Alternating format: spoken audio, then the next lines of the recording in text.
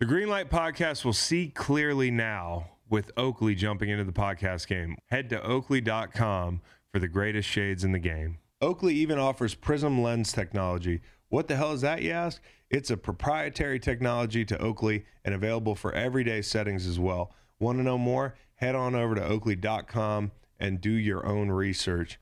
And while you're there, get yourself a pair of everyday glasses that'll be sure to change your look for the better. When you wear Oakley, there really is more than meets the eye. Don't trust me, try for yourself. I've worn a lot of sunglass brands in my life, and I can assure you Oakley is not only the best looking, but the best quality out there.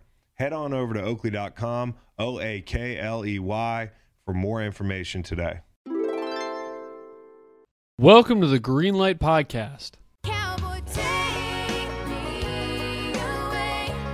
A fun show for you today. You're going to hear Chris Kylan making a full episode with seemingly 2 parts. Those 2 parts recorded probably about a month and a half, 2 months apart. We have Tin Cup, the Tin Cup movie review, long awaited, much anticipated.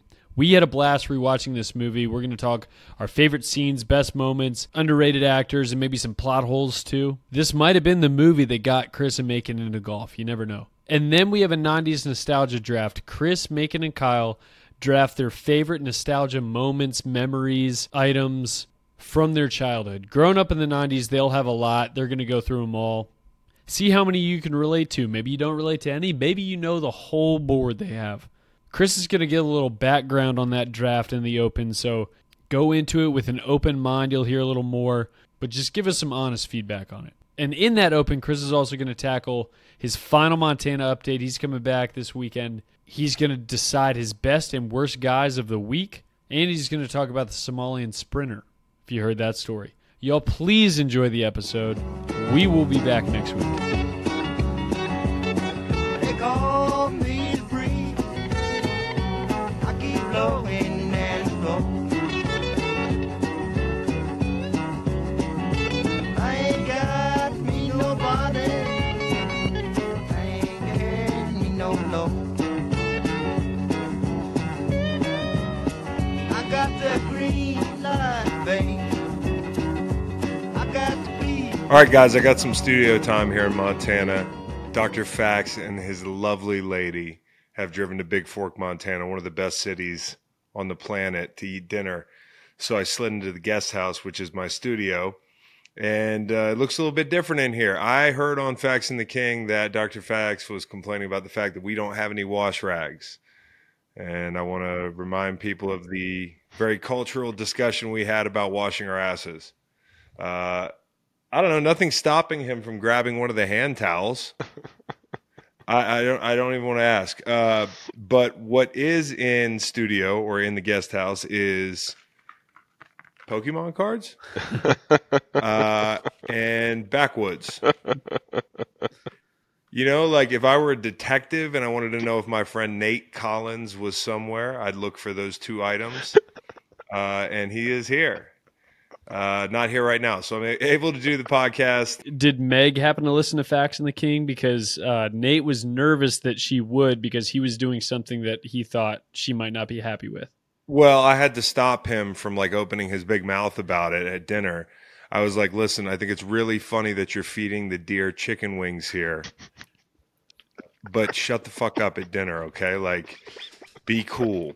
Meg is livid about these deer. They're eating all our plants, okay? Like, we can't deer fence the place. So what does Nate do the first night? He's on the beach.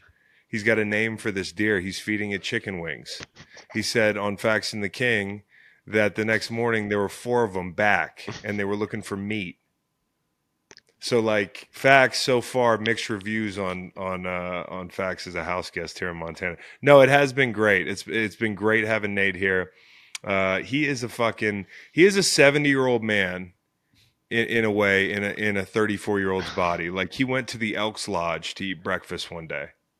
It was $5, okay. Right? $5 pancakes? Yeah. The bell rings and a 6'4" black guy walks in Bolton, Montana at the Elks Lodge. You think people had a crick in their neck from turning and following him down the aisle there as he ordered his big breakfast? He said it was awesome. He said he made new friends. Not surprising. He's one of the friendliest people on the planet. He can talk to anybody. He can talk to that wall over there. He's been to a local casino. He's been to the Quatucknuck, the local casino. Hit a machine for $160. He can make friends with anybody. He told me about 5 people he met at the casino. So one thing I want to say about Nate, great with kids. He is an expecting father. I know Kyle gave him some ribbing about celebrating Father's Day before the kid actually arrived. But I think he deserves it. The guy is short of overbearing, but a terrific expecting father. He asked for a Sea-Doo ride today with him and his lovely lady.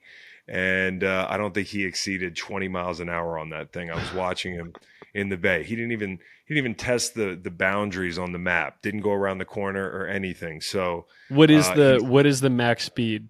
70. Whoa.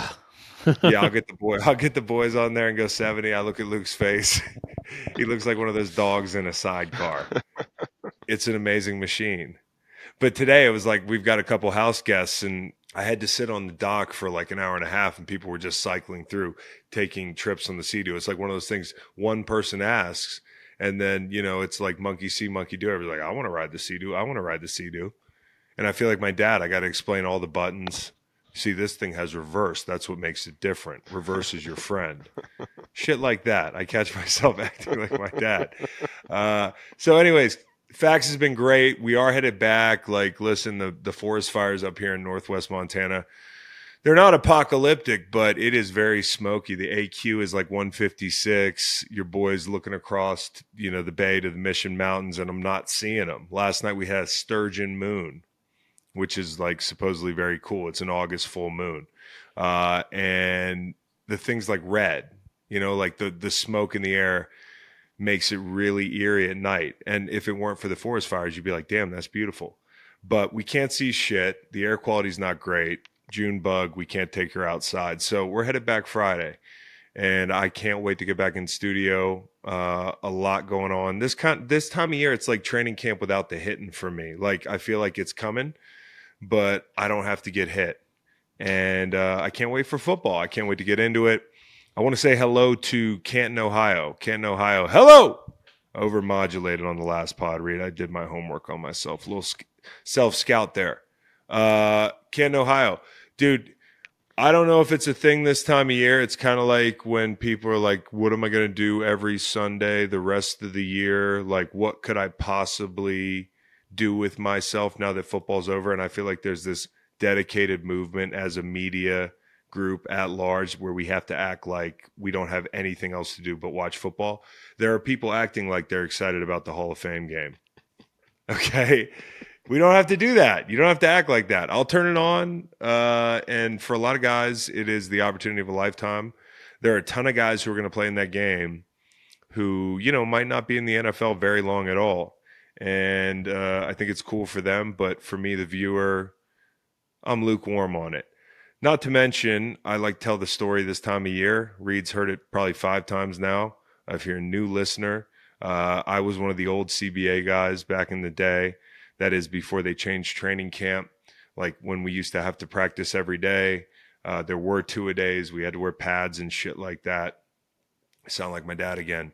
But, camp was a bitch. And we had this CBA coming up, and there was this collision course, and we knew there might be, a strike or whatever you want to call it. There would be stoppage.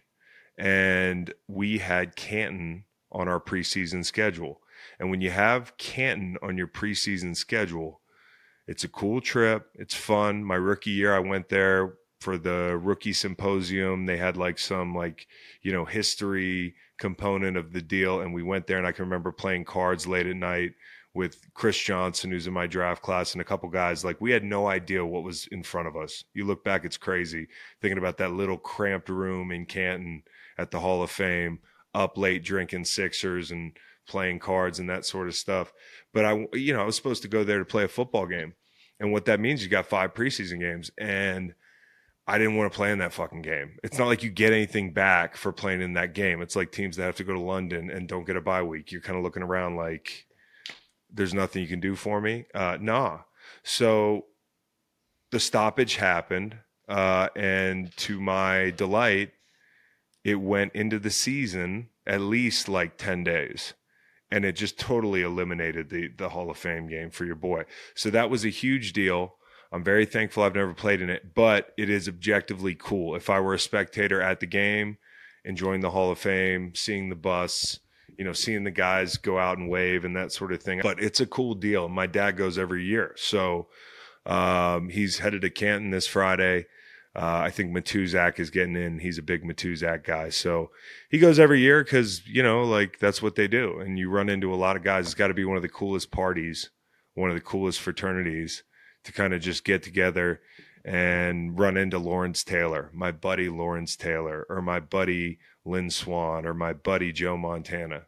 Pretty casual, dad. You got some cool friends. So he's going to head up there this weekend. That game's coming up. I think it's Thursday.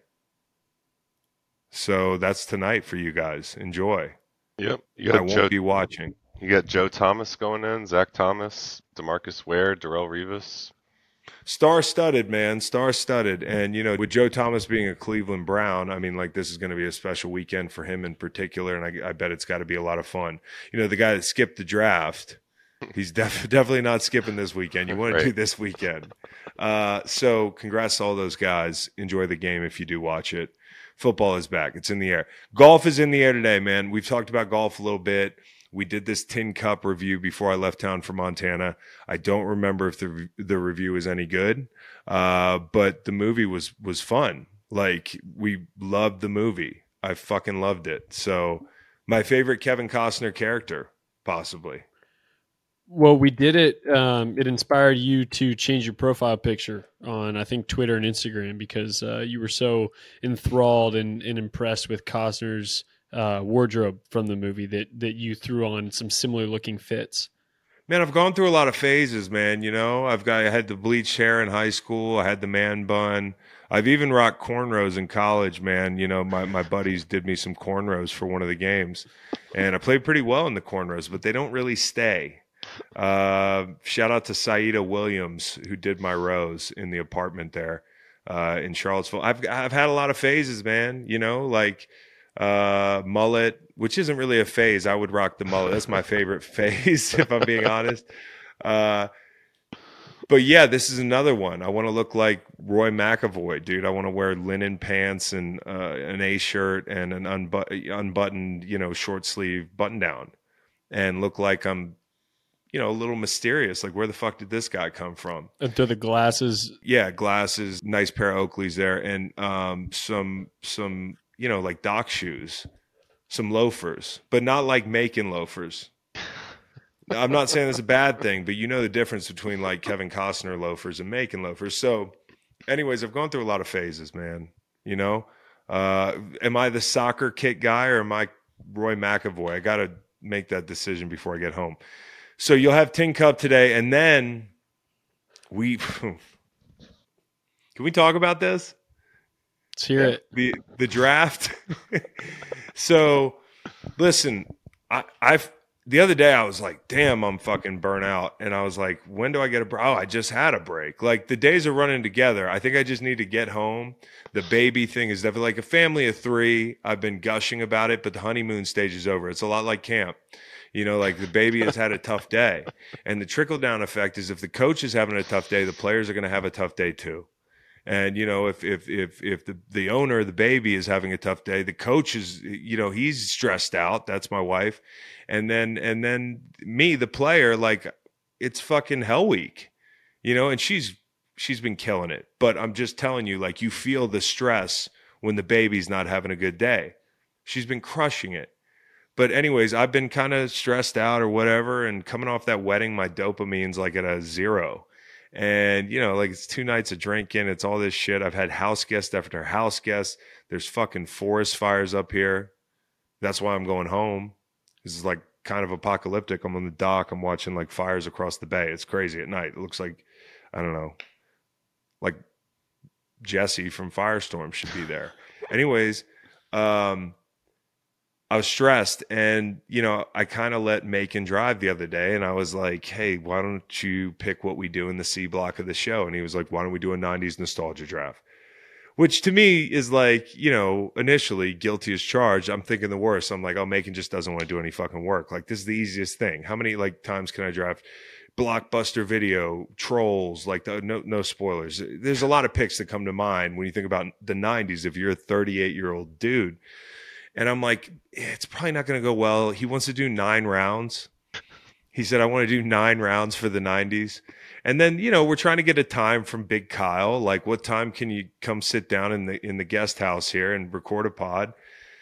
Competing with golf is hard. Kyle's like, I'm playing 9 holes in the morning. You want to play? I'm like, no. Are you going to podcast with us around 1? 11 o'clock comes, we're playing 18. I got a text at 1. I had no idea people did this. The motherfucker's played 27 holes. Okay? He's done 2 turns. And I'm like wondering when I'm going to get the talent here. And I'm wondering if the talent's going to be prepared, and he's showing up and he's drafting things that, quite frankly, I didn't even know were on the board. A lot of them weren't from the 90s.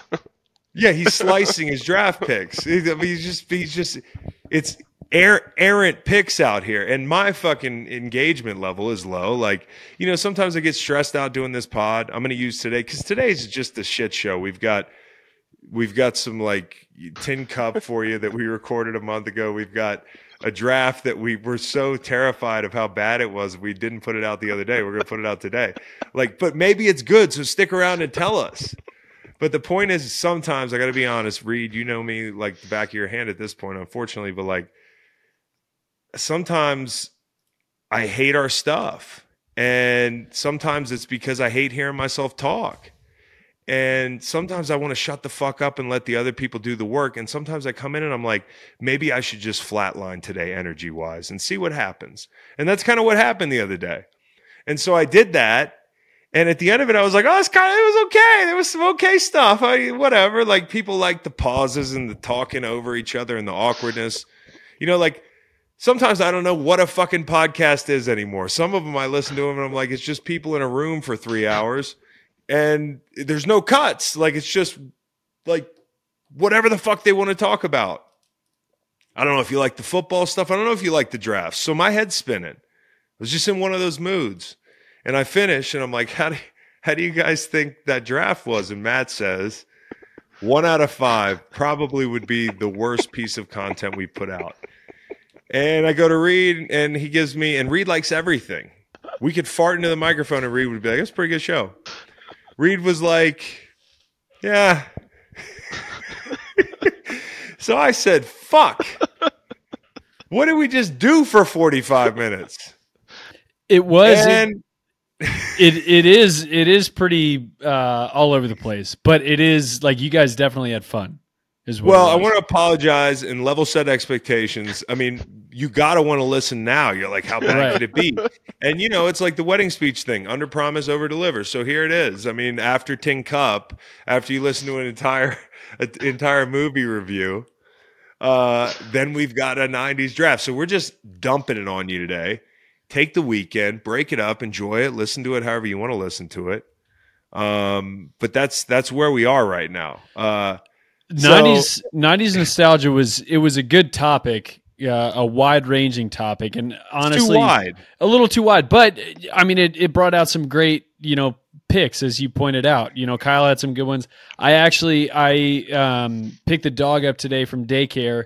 And I was taking her home, and on the way I passed my old elementary school, and so I stopped and we were running around the soccer field, and it brought back a lot of 90s nostalgia moments because honestly, your 90s nostalgia moments were much different than my 90s nostalgia moments because I was Yours 7 were like at breast the end milk. You're right. Breast milk and I was kindergarten in 1999, so yeah, dude, you're young. Well, I got an interesting high school anecdote today. Actually, dovetails nicely. I just wanted to tell this story. I'm out and about in Montana. And by the way, I'm trying to beat the edible to the end of this open. Okay, so buckle up. I'm starting to feel it here, guys. So I run into this guy. He's a big fucking fan of the pod. And he decides to tell me an interesting story. He's like, sports. I love sports. Actually how my grandmother got pregnant the first time. And I'm like, where the fuck is this going, buddy? He's like, well, rural Montana town. People used to just go out to the cars. I guess they just went out to the Model Ts and did their business. But there was this cute guy, and she was on the edge of courtship, I suppose. And she tells the guy, I'll take you to the Model T if you score 32 points tonight in the basketball game. And this is like 1940, dude. This is like wartime. So, it's a little bit like Independence Day, where you don't know if tomorrow's coming. Like, now's the time to go out to the Model T. The guy scores 34 points, just ekes his way into the Model T. But can you imagine that circumstance? Like, how much they were passing that guy the ball. It was like Kobe's last game. That's what I have in my head. A rural 1940s Hoosiers-looking gym, and this fucking guy's Kobe Bryant, because he and his teammates want him to go to the Model T. He was 17 for 80. Yeah. he was just chucking it up there. He's just chucking it up there. Anyways, I got one or two more things, and then we'll get the Tin Cup. I want to give you a layup line, guys. I want to give you the Chariots of Fire theme. Any guesses of why?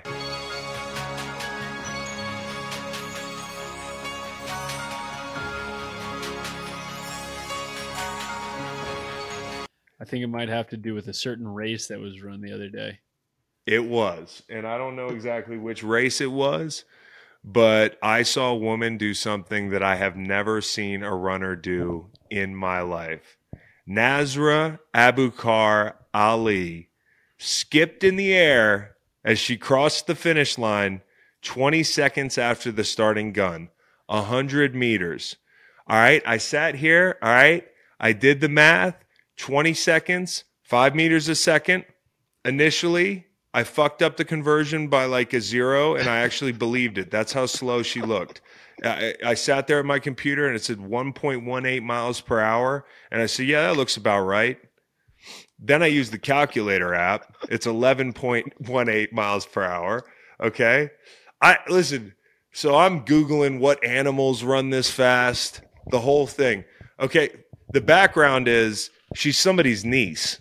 She sticks out like a sore thumb. She can't run. She can't even run a little bit. She can't like run like regular person run, dude. Like if I saw that woman running through the park, I'd be like, ugh. She looks like me. She looks like me running to first base. She did. No, you're being hard on yourself. But chicken, 8 mile an hour. Domestic pig, 11 mile an hour. Squirrel, 12 miles an hour, dude. Like this woman's losing a race to a squirrel. Incredible. Incredible. I've never seen anything like it in my life, man. So this was the World University Games in China, and she's the niece of the Somalian National Athletics Federation chairwoman. And so she might have, it seems like she might have gotten a little special treatment because this race was over before, she probably even looked up from her get off. Every SEC school just rescinded her offer. She just can't run. She can't run. And I got to thinking, these are the 5 Olympic sports that I would most like to see somebody's niece or nephew just get teleported into. Okay. Number 5, wrestling. Rulon Gardner just breaking some Russian oligarch's nephew's arm. Electric. Sailing. People don't think about sailing. You know what happened if somebody's niece was doing sailing? Things going 60 miles an hour. There's gale force winds. Boat crashes, man. I look at boat crashes on Instagram like on loop. Okay, number 3, diving. Big collision with the water. People that don't know how to dive, they don't know how to dive. Self-explanatory. Especially from all the way up that had like the 10-meter platforms. They would jump and just try to fly. I want to see prop bets on this stuff. Okay, like the top 2. 2, acrobatic gymnastics. Give it a shot. Okay, as long as there's no cervical spine injuries, I'd love to see it. Okay, and number 1, artistic gymnastics. This is the sport that anybody for a split second out there on that mat, feeling that energy, has to know they have a shot to win. Like, it's art. It's subjective.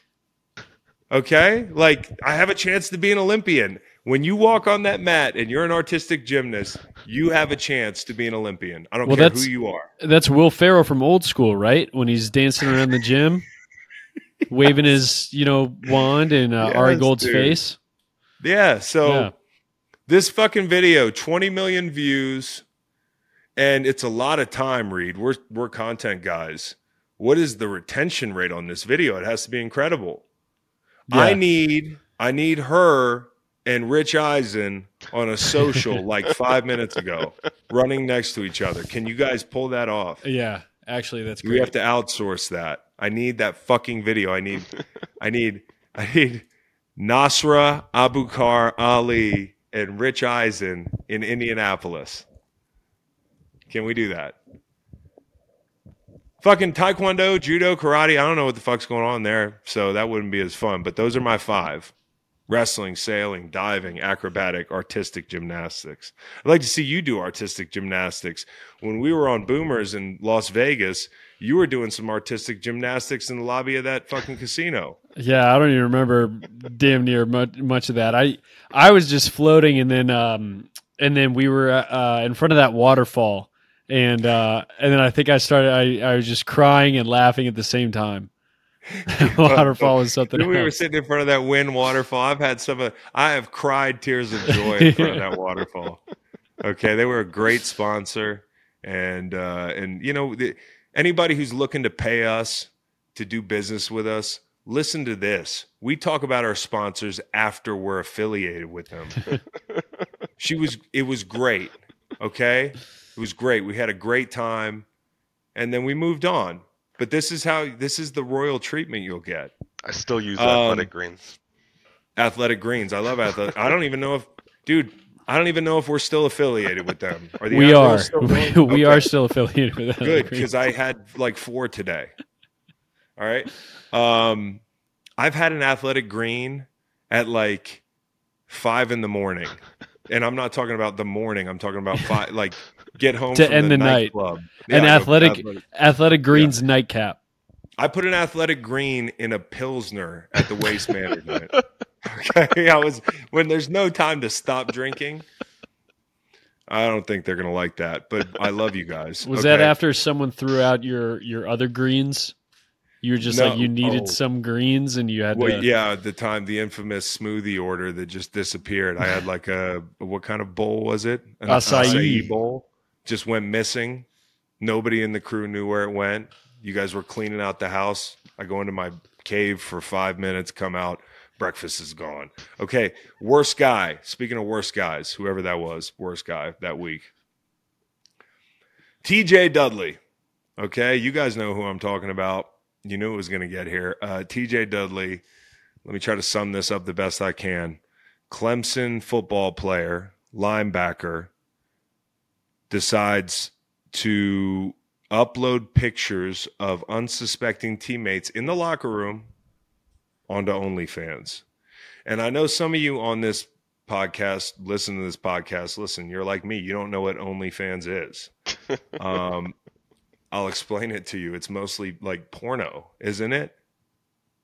It's a way to cut out the middleman. It's like indie. I don't know if it's indie porno. Yeah, I mean, it's like direct from the talent, I guess. Yeah, it's like a bunch of people who got naked were like, I don't need an agent. I'm doing my own deal. I'm Richard Sherman. I'm naked Richard Sherman. Yeah. I'm naked Russell Okung. I can do this myself. And so, people run these very successful, very lucrative. And some of them you don't have to get fully, like, it's just feet pics. Some of them, they're like doing certain things. There's ASMR OnlyFans.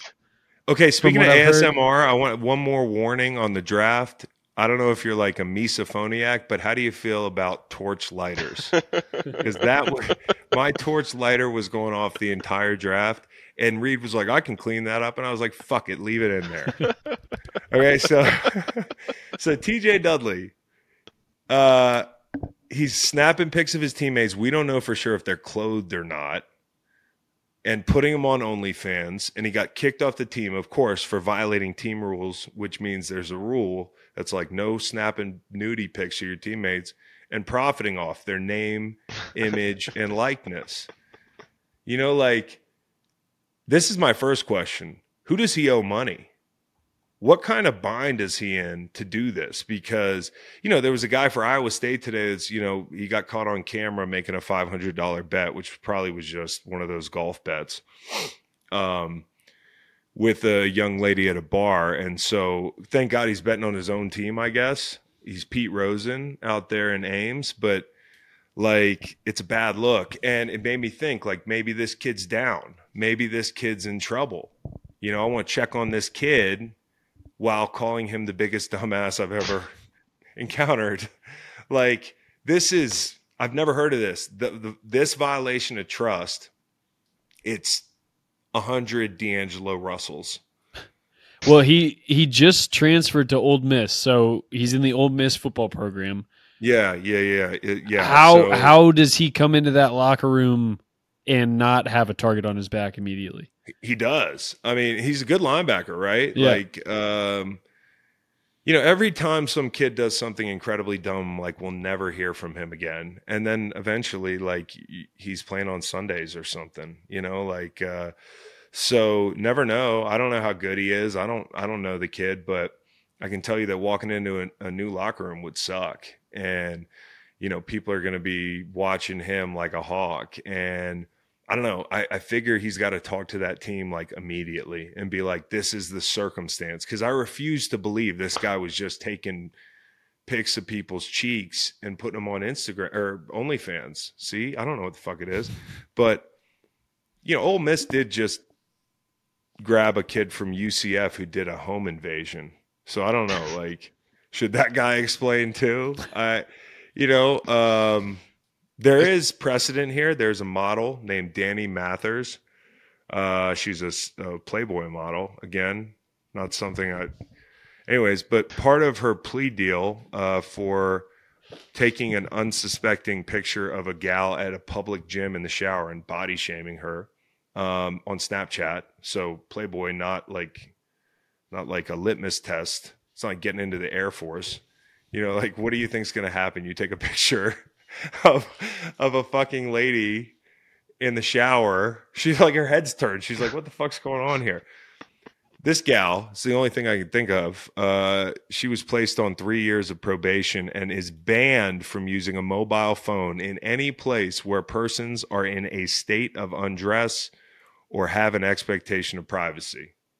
So that's fair. It should have been the rule anyways with her, but it also extends to like this gray area where it's like expectation of privacy. Yeah, I expect to be left alone right now. Also banned from posting images of people online without their express permission and must destroy all copies of the offending image. So like barbecue, family gathering, got to hit up all your family members and be like, can I post this picture? Because I'm a huge scumbag. And then she has to stay 100 yards away from, you know, this gal. My question is, different states, right? This is probably California or something. Who knows what happens to this guy? Matt, you're probably the closest thing to a legal expert. Like, you're our Jeffrey Toobin without the Zoom meeting. Okay. What's going to happen to this kid? It doesn't seem like much. Maybe South Carolina is a little bit more lenient than California, but I think he should probably be forced to room with the home invasion kid. Yeah, that's good. No, honestly, I don't know what's going to happen to him. And I bring up the Danny Mathers thing because I thought it was fucking funny. Like, I was looking back at the story. I was like, what an idiot. And it's kind of funny. She has to jump through these hoops. I think he should too. I think all these rules, apply them to this kid. And like, if they ever play in Death Valley or against Clemson, like, he should have to sit out because of the 100-yard rule. You know, like, he has to be 100 yards away from anybody that was on that team. There's just a fucking restraining order. Like, biggest game of his life, Clemson, Ole Miss, college football playoff. Sorry, can't go. Restraining order because I was taking dick pics of my teammates. I don't know what happened, okay? It just looks bad. All right, which doesn't get me out of the situation if I'm wrong, and this kid is totally exonerated. I just can't imagine. All right, so last thing, best guy, Method Man. He goes to the Jets practice, and he's got a chance to break it down. First off, Method Man looks fucking terrific. The guy is yoked out of his mind. He's always in the gym. I was going to do a workout the other day, and I was going to skip it. I was like procrastinating, and I was like, a fucking Method Man. Look at Method Man, dude. I can't skip workouts. Anyways, hard thing to do. I don't care if you're Method Man, whoever it is, to walk into a circle of those alphas and break the team down with no context of like the culture or anything. And I thought he nailed it. Short and sweet, man in the glass, which if you listen to the pod a lot, when my head coach from Stab, St. Anne's, longtime high school football coach, John Blake, retired or moved on because now he's at Fork Union. We read that poem, Man in the Glass. Check it out. I think it's extremely motivating. We used to read it before games, and Method Man hit the fucking nail on the head. In and out, really concise, and on point with the poetry, man. So best guy, Method Man. Enjoy Tin Cup, maybe the draft. Tell us how you like it. Bad. Yeah, give us some comments. Yeah, but like if you do the bad ones, is there like a side comment bar? Like where you can like pull us aside and be like, that sucked. Yeah, Okay. yeah. If it's bad, just DM us. All right, good. I'm so excited to announce our new sponsor, Oakley. Express your style and build a look that's made for you. You all know I spend a good bit of time on the river and in the woods, and I need something that protects the eyeballs but gives me a clean, fresh look. Oakleys are changing the game, and it's time to discover a whole new world of possibilities. Do you run, golf, train, just want to look like your favorite athlete, like, Lamar Jackson, Deebo Samuel, Justin Jefferson? Then you need to get yourself a pair of Oakleys today. Suited for everyday eyewear with frames and lenses allowing for an extension of self, there's more than meets the eye. Here on the show, we're all about looking good and playing good, and that's why Oakley is the perfect partner for us. We don't leave our house in the morning without our Oakleys. And since it's officially almost summer, you need to upgrade your sunglasses game now. Check out Oakley.com to get yourself a pair today. I rock the Sutro TIs because they have a solid style that fits my work, play, way of life. They look great when I'm in the field at softball and I'm on the river enjoying a float, but they also come in clutch whenever I need to look professional. Oakley even offers prism lens technology. What the hell is that, you ask? It's a proprietary technology to Oakley and available for everyday settings as well. Want to know more? Head on over to Oakley.com and do your own research. And while you're there, get yourself a pair of everyday glasses that'll be sure to change your look for the better. When you wear Oakley, there really is more than meets the eye. Don't trust me, try for yourself. I've worn a lot of sunglass brands in my life, and I can assure you Oakley is not only the best looking, but the best quality out there. Head on over to Oakley.com, Oakley, for more information today. All right, everybody, we got another sports movie review for you all today. It's Tin Cup. We got Kyle Long, Macon, Chris, Cowboy Reed, myself. Very excited to talk about this movie. Who wants to go first? What'd you think upon rewatching this movie again for this show?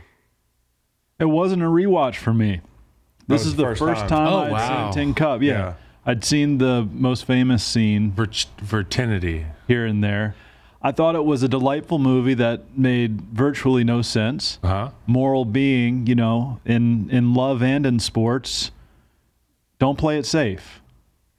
And I think more of like, I can relate to this movie because there's so much in life that's passed you by, but there's still so much potentially ahead of you if you can just focus your talents and your character. And Kevin Costner, just a struggle with his character the entire movie, like all the movies he's in seemingly, but he's my favorite. He did a great job. And You love Kevin Costner? I love Kevin Costner. He is my favorite. See, what's funny to me? Like, because I'm a baseball guy. I grew up watching him dominate in baseball movies, making batting practice look effortless. Even when he visits major league teams, he's got a great swing, hits bombs. Seems to be a cool guy. He's a sportsman. He came to see the Rams really practice in London.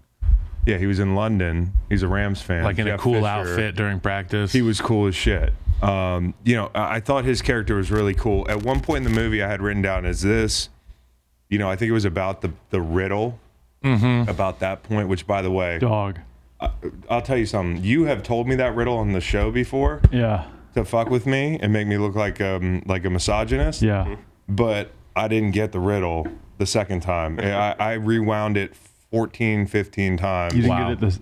Wow. Then brought my wife in. Glad Renee came in. Renee brought Russo. my wife in. She didn't get it. That's why I asked you to see if Kate would get it. Got it. But I had written down, this is Kevin Costner's smartest character. And then as the movie went on, I decided that Roy McAvoy is the coolest autistic character of all time in movies or TV. Hold on, you think he was spectral? Yes, dude. And it's okay to say because I Googled it. There's like lists of like, from like mental health sites and stuff, like people, characters and leads in movies that may be on the spectrum. I think Tin Cup was on the spectrum. Got those dude. headphones in while he's playing at different points. Yeah. Like, Dude, just like think about his decision making. Think about the face he made when Renee Russo was like, "You need to drive me home." He was like, go back and Cannot look compute. He was so smart, but could not get out of his own way. He was like a guy that needed to play the video game on hard. Yeah. Or like when you're playing a video game and you get careless because you're like, Not challenged. yeah, I got to win this way. That was like the whole movie. I'm going to play this Madden season and only run the ball. Yeah, or just like, I'm fucking around playing a video game. Yeah, that's kind of what he was doing. I loved his character. I thought Kevin Costner was cool as hell in the movie. I thought he was my kind of guy. He was a We'll get into romantic. quotes. The way he talked about golf was really, it was an enthralling scene. Every time he had an opportunity to explain some golf to Rene Russo, or you just watch him play, or his confidence, it was like, it's real. That's why I like Kevin Costner's believable. I almost believe that he could just take a 3-wood out of the rough and stripe it 250 and put it on the green. I thought it was a great movie, dude. We did Varsity Blues already. Varsity Blues, I gave like a 7.2. It's a different pace. I give this movie like a high 7s. Yeah. nice. There were so many great lines. Kevin Costner's character was awesome.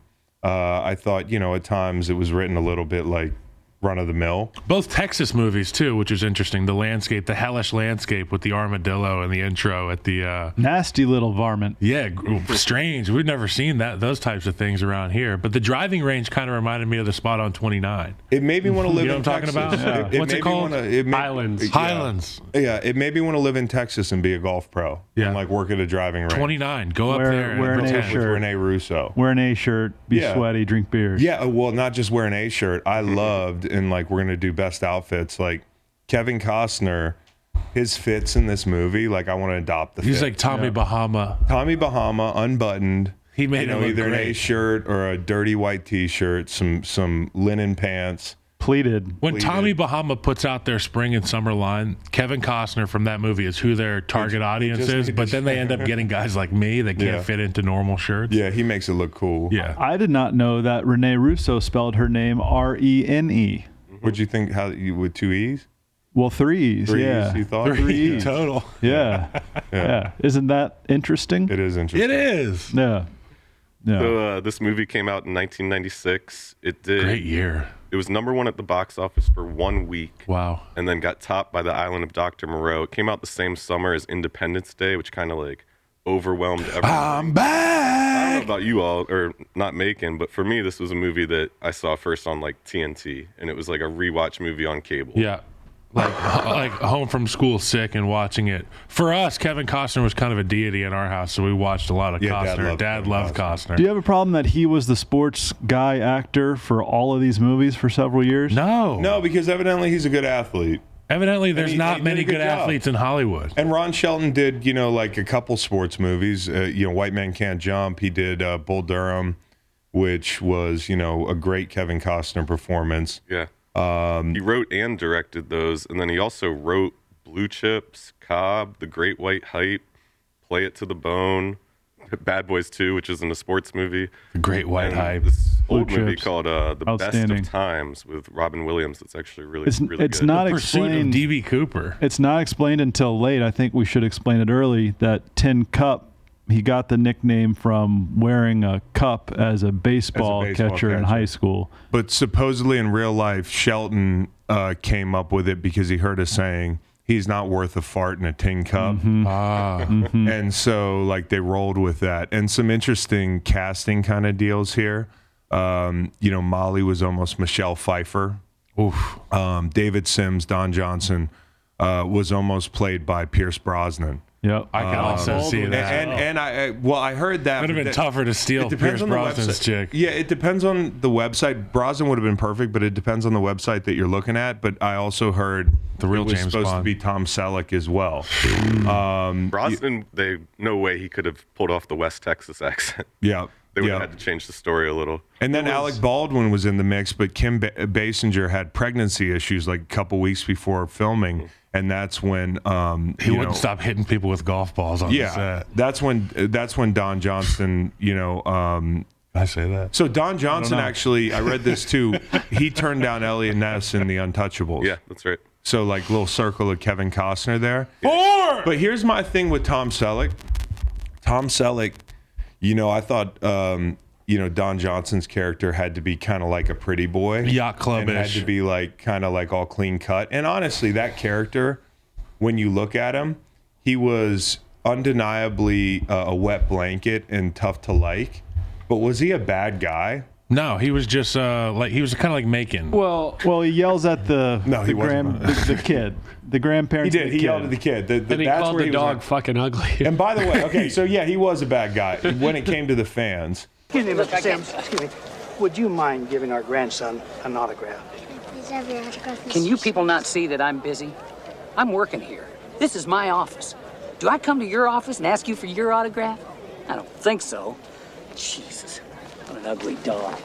And that was who like were played by Costner's parents and his son. kid. Wow, Yeah. really? Yeah, the people he yelled at in the airport. Yeah. That's funny. I didn't know that. But Tom Selleck would have been too manly. Too macho. He would have been too macho. Like because Don Fry. Kevin Costner had to maintain, this air of masculinity. That's what drew Rene Russo to him. Like, it's not like Ron Johnson was a beta, but he was like this clean cut. And he lacked he lacked mystery. The first time that Don Johnson came and talked to Cheech outside the trailer, and he was like, I need your guy, can we get him straight on the straight and narrow for this tournament? And they're talking about Costner, and then Costner just appears like some shit, like from the shadow realm. That's the mystery we're talking about. Him and Don Johnson were single, Kevin Costner and him, at this point.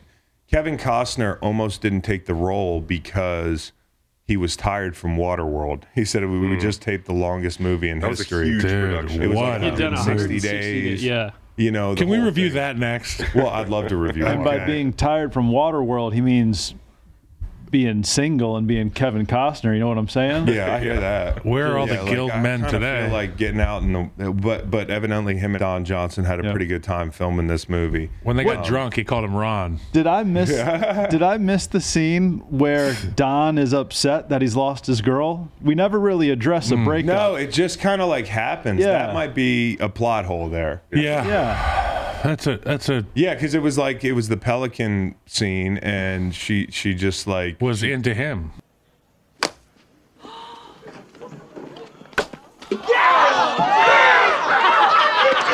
she just decided. She took a side. And then Don was like, "What's going on here?" He was like, you get one shot at this. Yeah. One ball. Hey, with the Waterworld thing, we had taped a pod like 3 years ago, maybe at this point. Reed will remember this, where we did movies that need to be remade. Yeah. Waterworld needs to be Top remade. of the list. Climate change. all And that don't have stuff. it be The Rock. Don't have No, it. like have it be. I forget who he cast, but it was. I Can we get a Latino guy in Why? there? Why? Because they're going to throw either a black guy, and it's not going to be a white guy. They're going to put a black guy. I think we need some Latino representation in the Waterworld? water, in the marine, aquatic- in the marine realm. Okay. Cheech is still working. That's what I'm saying. Yeah. All right, you guys want Jeez. to get into some of our favorite scenes? Yeah. Sure. All right. I'll go first with just one of mine. I love when Romeo fixes his shanks, where he's like up at the driving range and he's fucking up, and like I don't think Romeo really knows what he's doing. No. He's like, put your change in your left pocket. All right. Take all your change and put it in your left-hand pocket. Go on, do it, Roy. Well, the tea behind your ear. it's a perfect sports coaching moment where it's like I don't know what the problem is. My athlete clearly doesn't know what the problem is, so let's change something and change their headspace. Yeah. I mean, having the shanks at the driving range is bad enough. Then you throw a gallery of fans in there. People ever have shanks like that? Oh yeah. When he's hitting it straight down the line, Oh, and hitting yeah. people, that was not believable. It to happens. Me. The predictability of the advice was too predictable for me. Didn't love that scene, Matt.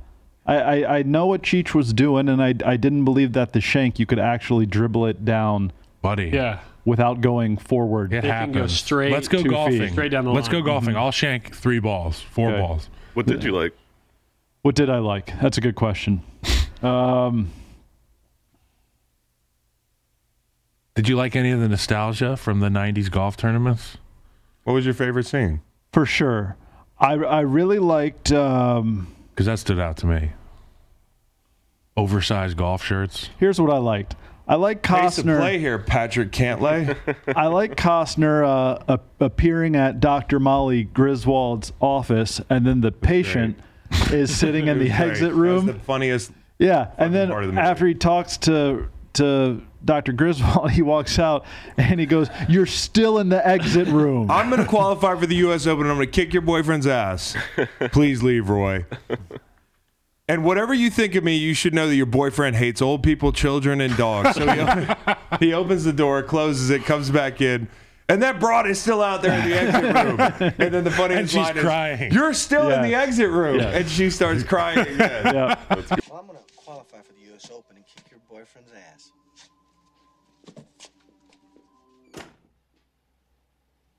And whatever you think of me, you should know that your boyfriend, he hates old people, he hates children, and he hates dogs. And that broad's out there crying still, all right? In the exit room.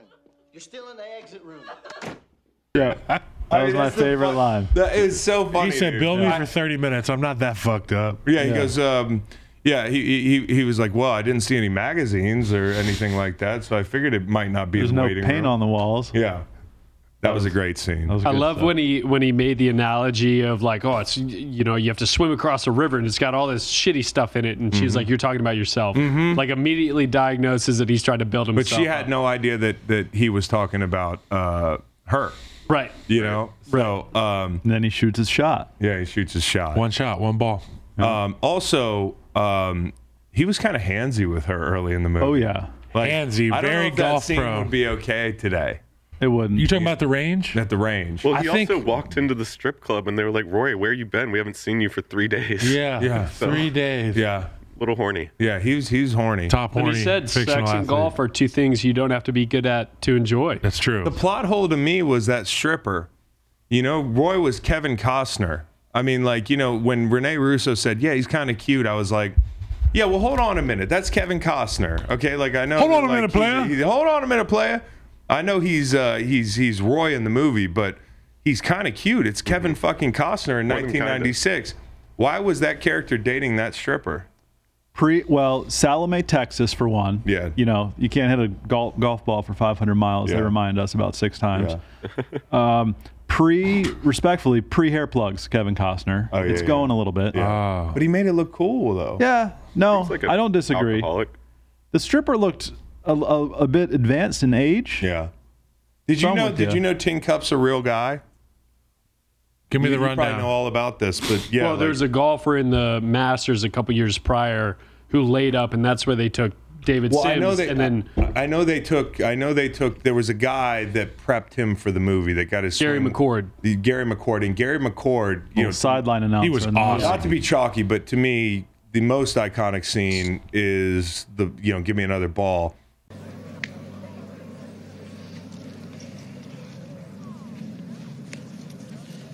This is the last ball you got in the bag, Roy. That's inspired by Gary McCord, right. who hit like an 8 or a 10 at He a had a- tournament in the 80s. Yep. just It's like hit John on the Daly water did the same thing. over and over. Don again. Daly did the same thing. I think a he couple ran out of years. balls. He did, and so Gary McCord met with the production because they were like, we need a golf kind of coach for Kevin Costner because he hadn't played. He looks like a golfer, but he hasn't played.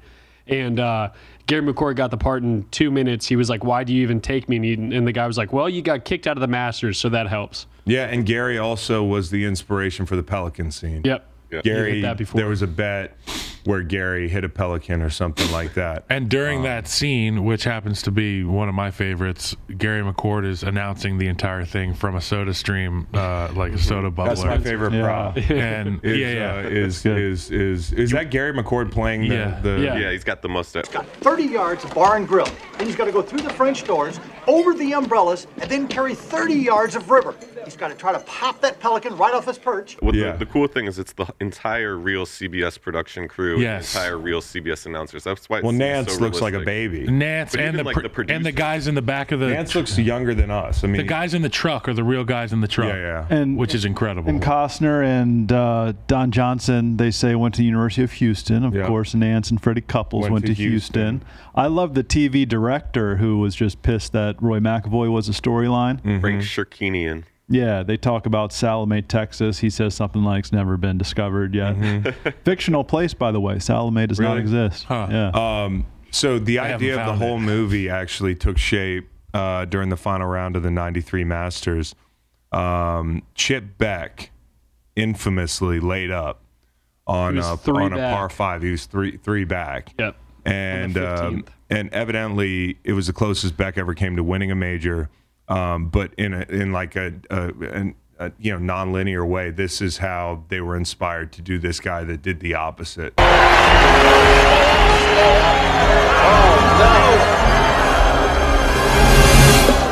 Yeah. So, when you ask the question, was it the right ending to the movie to have him just hit the ball into the water 5-6 times?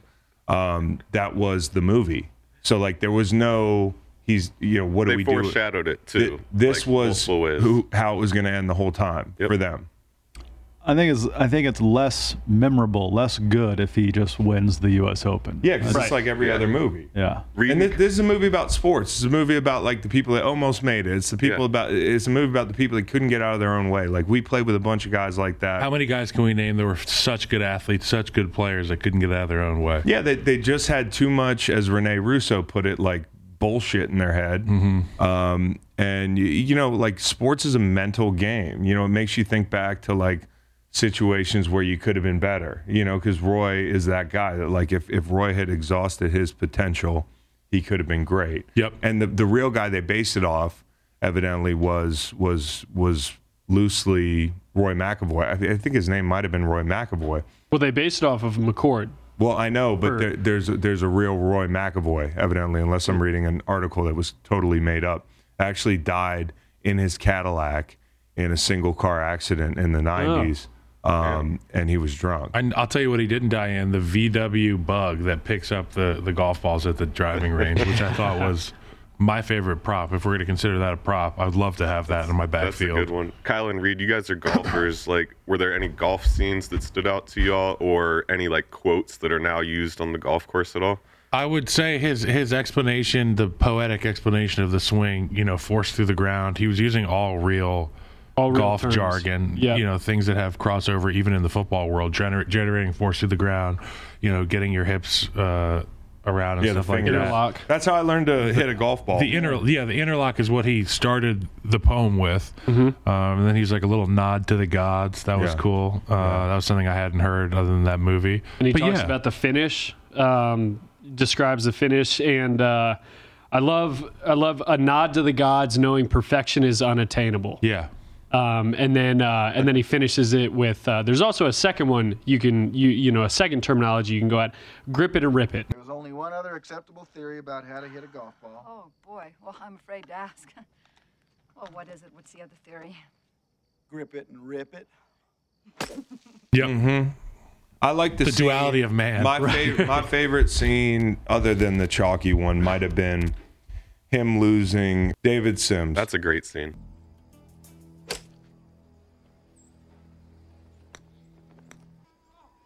Still going. Yeah, it was a great scene. I mean, like he just turns and hits the ball down the road, and again, it's like Costner. He thinks he's smarter than he is in a way, and Golf's a mental game. Yeah. And I hit the 7 like John Daly hits the 3. Yeah. And the Cadillac that he lost was my favorite prop of the movie. I want that Cadillac with the exact seats, the whole thing.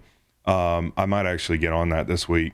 But don't think of it as a means of transportation. Think of it as a trophy or bragging rights. That was a great line. And it reminds me of the story of our dad with he had a Cadillac. He had like a red Cadillac. Yep. Probably similar in year, but it was in better shape in California. And Beautiful. he loved that thing. I mean, it was awesome. And then this guy, Montana now.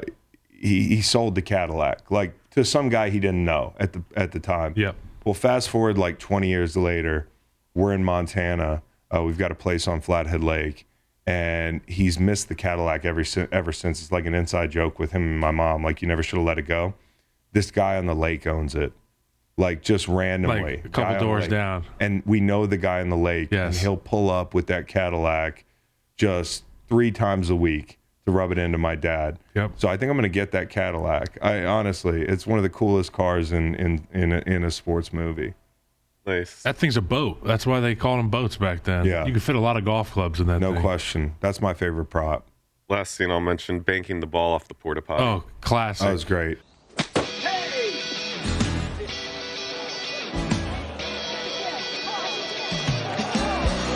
I mean, that's so relatable as an athlete where you're like, especially a golfer with your buddies, where they're like, just hit it out there, get it out into the fairway. You know, you have no shot at the green. You know, for him to turn and say $50 says I'll, put it on the green, and McCord is being talked to. He's like, "You're talking to me?" Yeah. Well, because he's reporting from 10 feet away, which is also the intimacy of golf. Like, imagine if the huddle was there and Joe Buck was right outside the huddle. Yeah, like Rene Russo being like, "Go for it." Yeah. Or him asking advice, and they're like, "That's a two-stroke penalty." It's like you hear Soliciting stories about advice like from the Tiger's gallery. mom when he was younger being on the course with him. Like that's an intimate environment for the bet to happen, for McCord to take it, and then for the porta potty shot to happen. That was a stretch. And it's interesting because there was a issue from the Masters this year when one player was accused of cheating. They said that his caddy held up a 5, saying that he hit a 5, and the other group saw it. But the caddies always flash what number club they hit to the on-course reporter, so the on-course reporter can tell the booth and tell the listeners, "Oh, he went 5 here." That scene also, my biggest plot hole, because the ball doesn't end up on the green, it ends up on the fringe. But McCord still pays. That's right. That's right. Yeah, I guess he's putting. All right, I do like the scene though where he's like, "You hit the shot, you're fired." Yes. Where he's the caddy, and then he didn't think he got fired after he hit it. I mean, I love that scene. Well, I'll bring it up now. He looked genuinely There's surprised. a great moment with that scene because right there is Phil Mickelson gambling on it. Yep. Young Phil Mickelson, who was like fresh out of ASU. By the He's way, in Happy Gilmore as well. Were those golfers that were walking across the course when he was rolling, and they were like, "I can't believe a guy named Tin Cup." Those are all real pros. Yeah. That was Corey Pavin. Pavin has the worst line in the movie. You're exactly right. I can't believe his name is going to be beneath mine. It was awful. It was a bad line. Yes, it was awful. I paused the thing. It was so bad. You're right. Yeah, that was Corey Pavin. One thing that stood out to me was the sports nostalgia. Like, I love golf and all that stuff, but then you see the CBS Sports flags behind the stadium holes with the different color, the yellow color. Yep. The throwback stuff. It reminds me of when we used to go to like college game day. When you guys would play like Florida State, they would have their old college game day flags up. You knew the TV trucks were there. Same thing with CBS Sports. Big nostalgia boost there. I thought Cheech did a great job, Kyle. Fabulous. I thought he did a great job, and I thought like the scene where he broke the 2 clubs and then Kevin finished the bag. Great scene. Was a great scene, and his frustration was so like, it was guttural. He was like, Kevin didn't know at the time that he was done for a while, but like the audience, you're like, okay, this is the 1,000th time. This is the straw that broke the camel's back. That I think I read that John Leguizamo was almost Cheech's character. That would have been a big mistake. Yeah, Cheech was great. Cheech is incredible. He also looks super old, and he's still around. And he's got like over 200 acting credits. It's crazy. Yeah. The scene where he's standing out in the rain so Kevin and Renee can get it on in the Winnebago. Kevin and Renee are missionary style, and then They flip. we flip to girl on top, and Renee says, "Tee it up." That was very graphic and suggestive. That's hot, dude. I was like, holy That is hot. She's saying, I'm learning. Look, I'm learning. Well, another line there is the only two things you can enjoy if you're not good at them is golf and sex. And I don't think that's true. You guys have fun doing this, right? You saying bad podcast? Yeah. I have fun doing it. I don't even know I'm doing a podcast. I was looking for holes in that line. I mean, like, there's plenty of stuff that I enjoy that I'm so simple brain. I'm like, yeah, that makes sense. There's also a lot of sex and golf metaphors, like putting from the rough. Yeah. Ooh, putting from the rough. Yeah. That's a fly or lie. All right, let's go to legal procedure. Any least necessary scenes or plot lines? Yeah, I got a plot hole. If this is the section for that. I'm wearing a T-shirt that says Woody's Steakhouse, and the T-shirt says Wally's. I liked that, though. Like, he doesn't even know. Maybe he doesn't know. Maybe it's a nod to him just not knowing. And maybe it's not actually a plot hole, but that was all I could find. There were a lot less plot holes in Varsity Blues. I agree. I jumping around. I did love in that scene where he says, "Low percentage shot." Well, so am I. Yeah, no, that was good.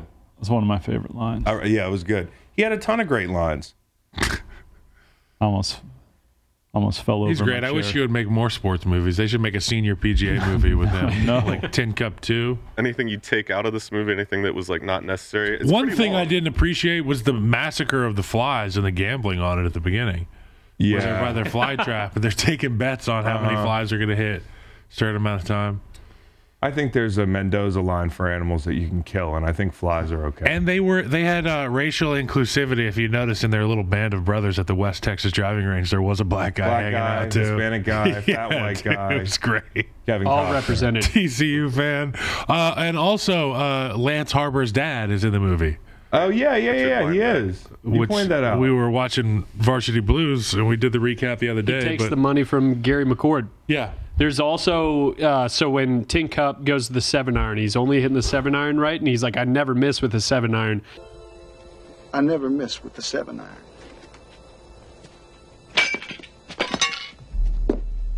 It's the only truly safe club in my bag.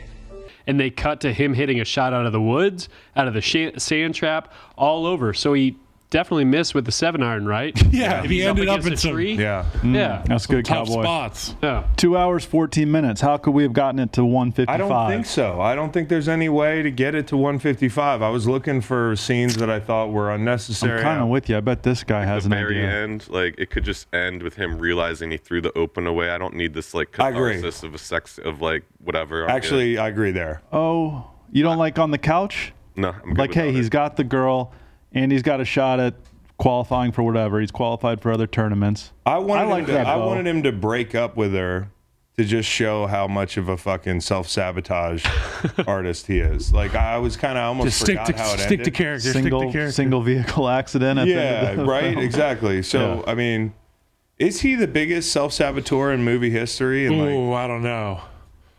That's a large. He got the girl. He probably won.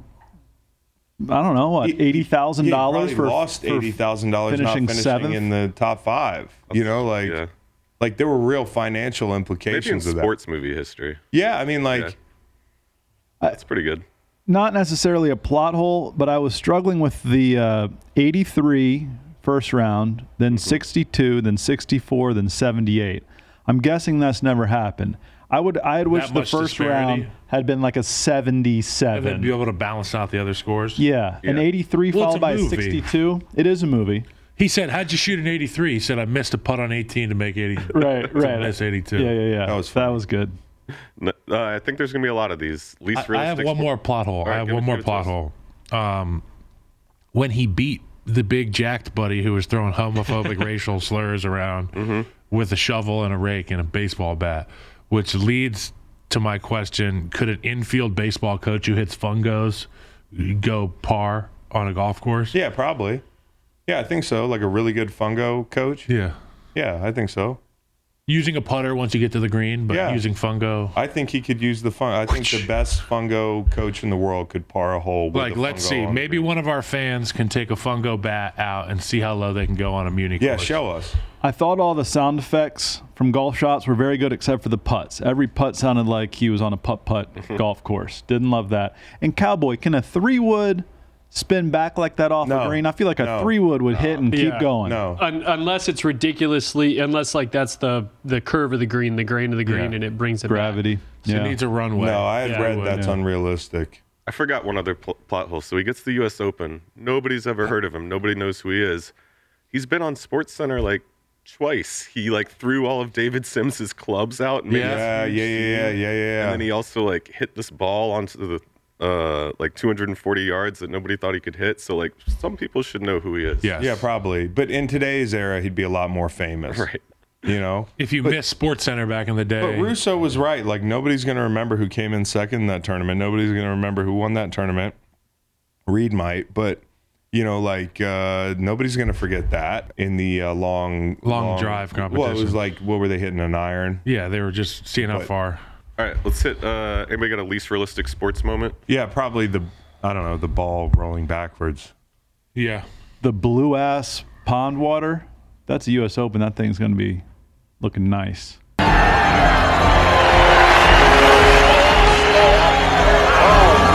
Well, also, that wasn't Pinehurst. That wasn't like North Carolina. That was a course in Texas. That's right. Yeah. Which actually was pretty impressive because, you know, like I'm looking at all those pines. Like first I'm thinking, are they going to Augusta? And then I'm like, yeah, it's got to be North Carolina, but it's not. Arizona. Yeah. Is it? I thought it was in Texas. There were a couple. There was one filmed in Texas, but this one was the major in Arizona. U.S. Open. Okay. All right, I think I'll bet you $5. Right? I actually thought it was Texas as well in my reading. I'll align with Cowboy. Put me in New Mexico. All right. You want to throw 5 in the pot? Is this? Are we talking about the U.S. Open specifically? U.S. Yeah. Open. Fuck, I'm not sure. That but last yeah, hole, sure. It's the 13th hole. I think it's at Taos. Oh, it was in Texas. It's definitely the 13th hole at a golf course. But I'll go zone. Okay. The fictional U.S. Open in the film, yeah, I'm getting there, is supposedly North Carolina, but was shot at Kingwood's Deerwood course. In? Kingwood, Texas. Shit, Reed. Yeah, I'll take that. $10. Kingwood. Cash out. Cash app him. Cash at me. Where's Kingwood, Texas? All right, let's keep it going. So we got best real life North athlete. of Houston. Best real life athlete, probably Phil Mickelson. with the golfers in the movie. Maybe. But Kevin Costner's supposedly a really good athlete.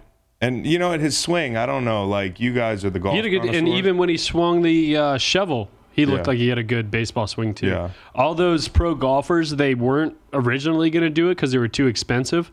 And then Gary McCord hosted a dinner with Tin Cup, or like Kevin Costner and Don Johnson and all the golfers and their wives for like camaraderie. And then all the golfers were like, "Oh, this is a sick movie. We'll do it for scale, no problem." That's cool. Yeah. Yeah, I mean, don't you think there's can't- much competition in this one. It was Kevin. Yeah. Yeah. Kevin. I don't know who was a better It was athlete. always Kevin. Yeah. Kevin. All right. Kevin. He's a line drive hitter. Always has been. Next one's tough because Crash Davis. good competition. Who's the best supporting actor in this movie? Best supporting performance. Ooh. We could talk through a couple of them. So we got Obviously Don Cheech. Johnson, we got Cheech Marin, we got Rene Russo. That'd kind of be like the big three. I think Rene Russo is extremely supportive in so many ways. Yeah, I thought she was great. Now, I think Don Johnson was great. I think Don Johnson was perfectly cast.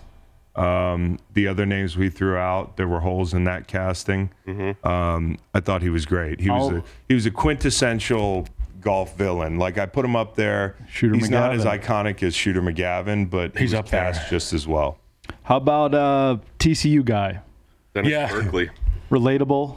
Yep. Went to TCU in real life, so Yep. he had all the gear. He gets his buddy? tired out there. How many lines did Lou Myers have? Who's Lou The Myers? black guy. Not a lot. You know? Yeah.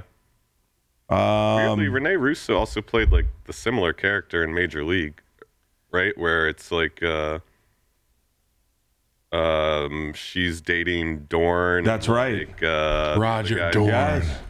Yes. Were they Yeah. just She's like not dating Dorn. She's you got it. She's dating, I think, another baseball player, but Yeah. then what's his name, sniper guy comes back, and they had a history and they Behringer. get back together. Yeah.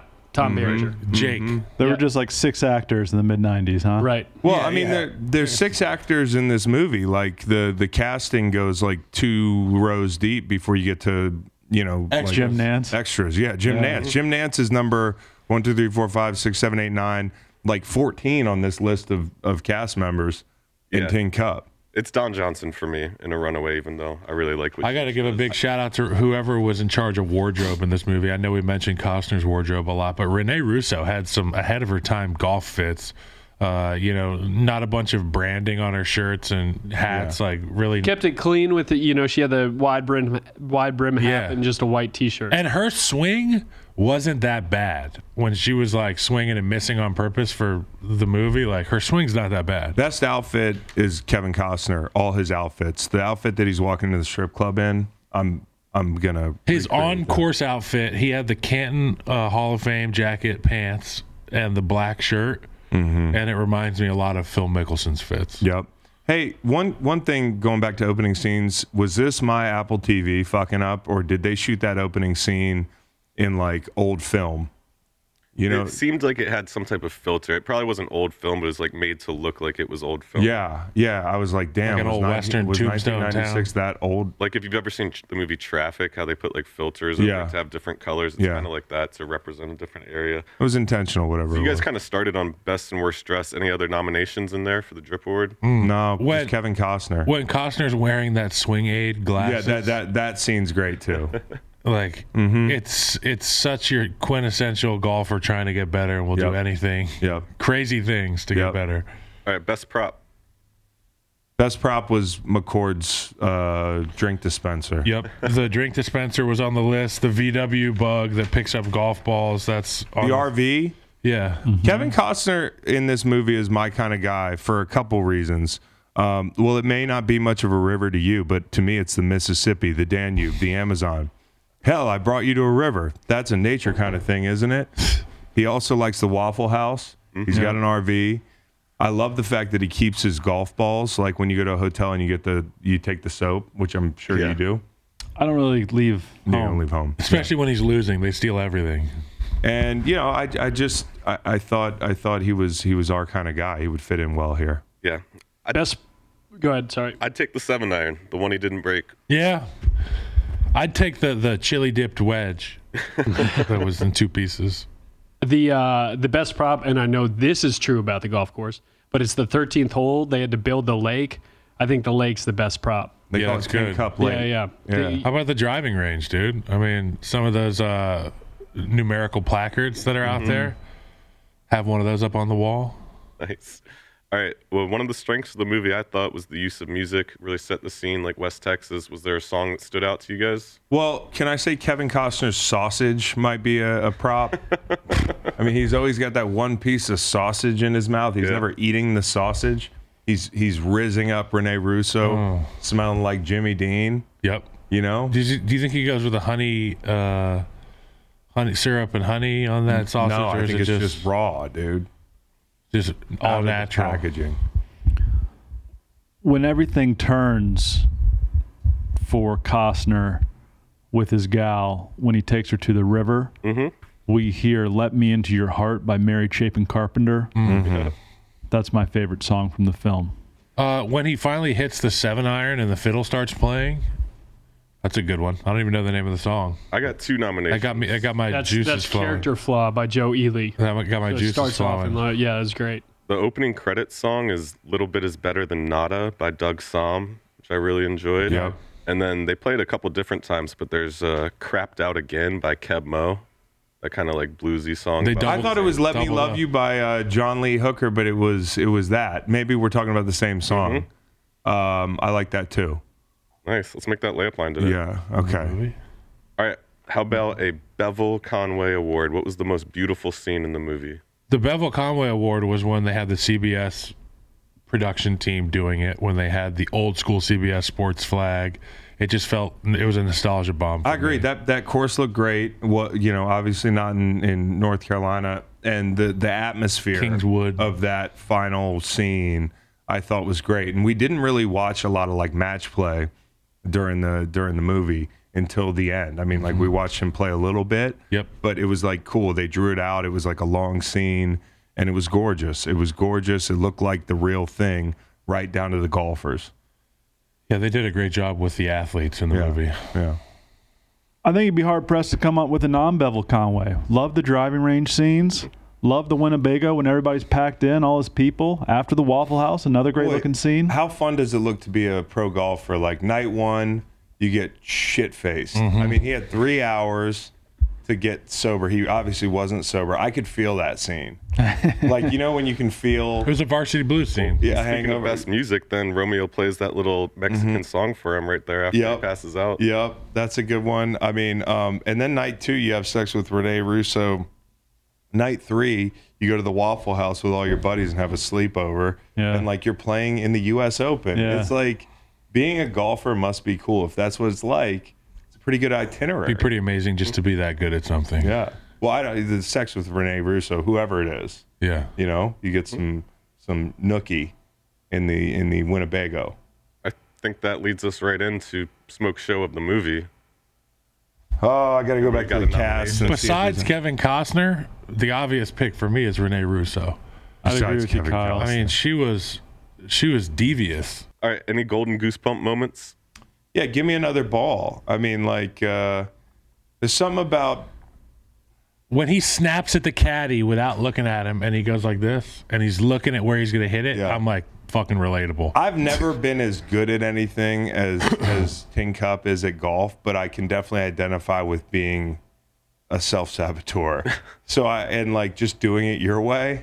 Confident in your craft. So maybe not confident in your craft, but like, this is the way I'm going to live my life. Got it. And that scene for me was goosebumps. Stuck in your ways. Yeah. I mean, like, some people might not like living that way. Some people might not, you know. Mamas Don't Let Your Babies Grow Up to Be Cowboys. That's a song about Roy. Yeah. You know what I mean? Like, he does things his fucking way. You might not understand him, but he'll die young. 1992, one-car accident. Cadillac. All right, where are they Ran out now? of oxygen. Sandlot exercise. If these characters are still alive in 2023, where would they be? Well, Roy's dead. Well, I'd say if Roy didn't die, he would still be in West Texas at the driving range, enjoying life. Maybe That's how the movie was supposed to end, too. Yeah, It's like, that's probably the most realistic ending, was him not going on tour. You know, the monster goes back to his cave eventually and lurks. I think he's got like a failed top golf rival that's secretly controlled by the Texas mob or something like that. Yeah, it gets a little. Gotten You dead. mean the Narcos? So they should do a Tin Cup 2. Yeah, Honestly, Tin Cup 2 would be pretty good. Like, just I'd watch it. You know, Roy older, fucking some new Still got it, though. challenge. Maybe don't mess with it. Huh? It was a good movie. Yeah. Don't fuck Don't with mess it. with it. Yeah. No, that'd be cool with like modern golfers doing their cameos as well. It'd be Yeah. I don't know what he's doing. Maybe he's trying to get on the senior tour. They did a caddy shot. They could really too. just lampoon it. You know You what know, I like mean? grumpier old men. fun. Yeah. They're just a little older. They also did a Godfather too, Macon. Speaking of grumpy old men, shout out to Scott. Yeah. That's good. How about David Sims? What's he doing now? David Sims. He's avoiding watching 50 Shades of Grey. He's So I just found out that his daughter, David Sims' daughter, Don Johnson's daughter, is the gal from 50 Shades of Grey, which I didn't read or watch, Really? but I know that there's a lot of sexy time. It would be like a Sydney Sweeney type situation. My parents had to shut it off. So I think Don Johnson's on his like 5th iteration of that blonde walking out of the gallery. And he's probably Nance's Do you think he stepped up every partner time? in the booth. Mm-hmm. You know, just had Yeah. a really good career, and now he's cashing checks. I got Republican senator. Republican senator. Ah. Seems I could evil. see that. Doesn't care about people. But again, Smiles seems to the evil. Yeah, I cameras. mean, like the fans, but yeah. I would put the Republican senator as the guy that Tin Cup beat with the garden tools, who said, I'm going to report you to the Yeah, that guy. Uh-huh. That guy's a problem. Cheech, dead. Yeah, or 30 years. Yeah, we're past 30 now. years past. Yeah, this is an easy exercise. some of the members of this cast. All right, let's give our closing thoughts. Any recasting? If we did this in 2023, who would you like to see in these roles? Recasting is easy for me. For Romeo, I'd go with Michael Pena. Mm-hmm. Can we pull up a Michael Pena picture so we can all be convinced here? For Roy, if we're going to go real golfer, somebody with a real swing and that kind of demeanor, I'm going to say Brooks Koepka. Renee, Probably Brooks a Koepka's terrible not actor. cool enough he could pull it off. to be Roy, dude. Wait, he could pull it off? Paige Spiranek. I want to nail you down on this. Paige Spiranek. Brooks Koepka couldn't act half as cool as Roy McIlroy. I think that's part of the deal. That's part of the allure with Brooks Koepka. It'd be so dry the whole time. So far, this is terrible. Tommy I think it's Fleetwood. good. Tommy Fleetwood. Paige Spiranek for Renee. Okay, But she that's can good. play golf. But that's like, I just said that Renee's swing wasn't that bad. Okay. And she could play the I don't know how to play golf thing if she's Yeah. an actress. David Sims would be either Bradley Cooper or, Oh, that's or my David Sims. Tom Wamsgans. Nice. Matthew Yeah, McFadden. He's great. I got Anders Holm for David Sims. Anders interesting. Holm. I could see him being the like really annoying golf Dickhead. dude. Anders. Or it Take would the be opportunity to Anders. correct everybody when somebody it would be the guy who played the Russian pitcher from Ike Ike Barinholtz. Ike Barinholtz. Yeah. I'll join you, Bradley Cooper, for David Sims. He would be great. I've got, for Romeo, I've got Kieran Culkin. Okay. I have Anne You talking Hathaway about Roman? in the Rene Russo role. And Dave Chappelle as Dave Roy Chappelle. McAvoy. Okay, that's good. I love Like a this. lot of charisma. Yeah. Just fuck it. Mm-hmm. I'm going to go for it. Mm-hmm. You think Dave Chappelle could swing a golf club? Yeah. Yeah. Okay. I see. I just can't picture it in my mind. Robert De Niro. Roy. Al Pacino. Still De-aging shooting. Yeah, they do The Irishman with Robert De Niro. I don't have anybody. Scorsese directing. Give Me Yeah. Shelter comes on. I don't have anybody. All good. Any closing thoughts? I thought that was fun. I really enjoyed watching that movie again. I hadn't seen it. I in want to go couple play years. golf now because I of thought this it was a movie. really good movie. I thought it's everything that it's hard to pull off a rom-com that guys like. Yeah. Yep. That's a rom-com. Okay, and it's everything Summer Catch could have been. You know, Man, Summer Catch Summer did it Catch- for me when she was mowing the lawn. Yeah, well, Jessica Worth- Biel's that was still on worth IR from the carrying movie. that movie. Worth the whole deal. Yeah. Oh, it's about I baseball. met Justin Timberlake, correct? I didn't see Justin the Timberlake baseball is scenes. married to her. Yes. I met Justin Timberlake and I just stared him down and I was like, You bastard. How did you do it? Well, I know how he did it. Yeah. The Riz God, the original Yeah. Riz God. All right. Take it easy, y'all. This podcast is brought to you by Cash App, the ideal app for spending, sending, and setting easy-to-track savings goals. Personally, I love using Cash App savings tools whenever I'm planning a family vacation.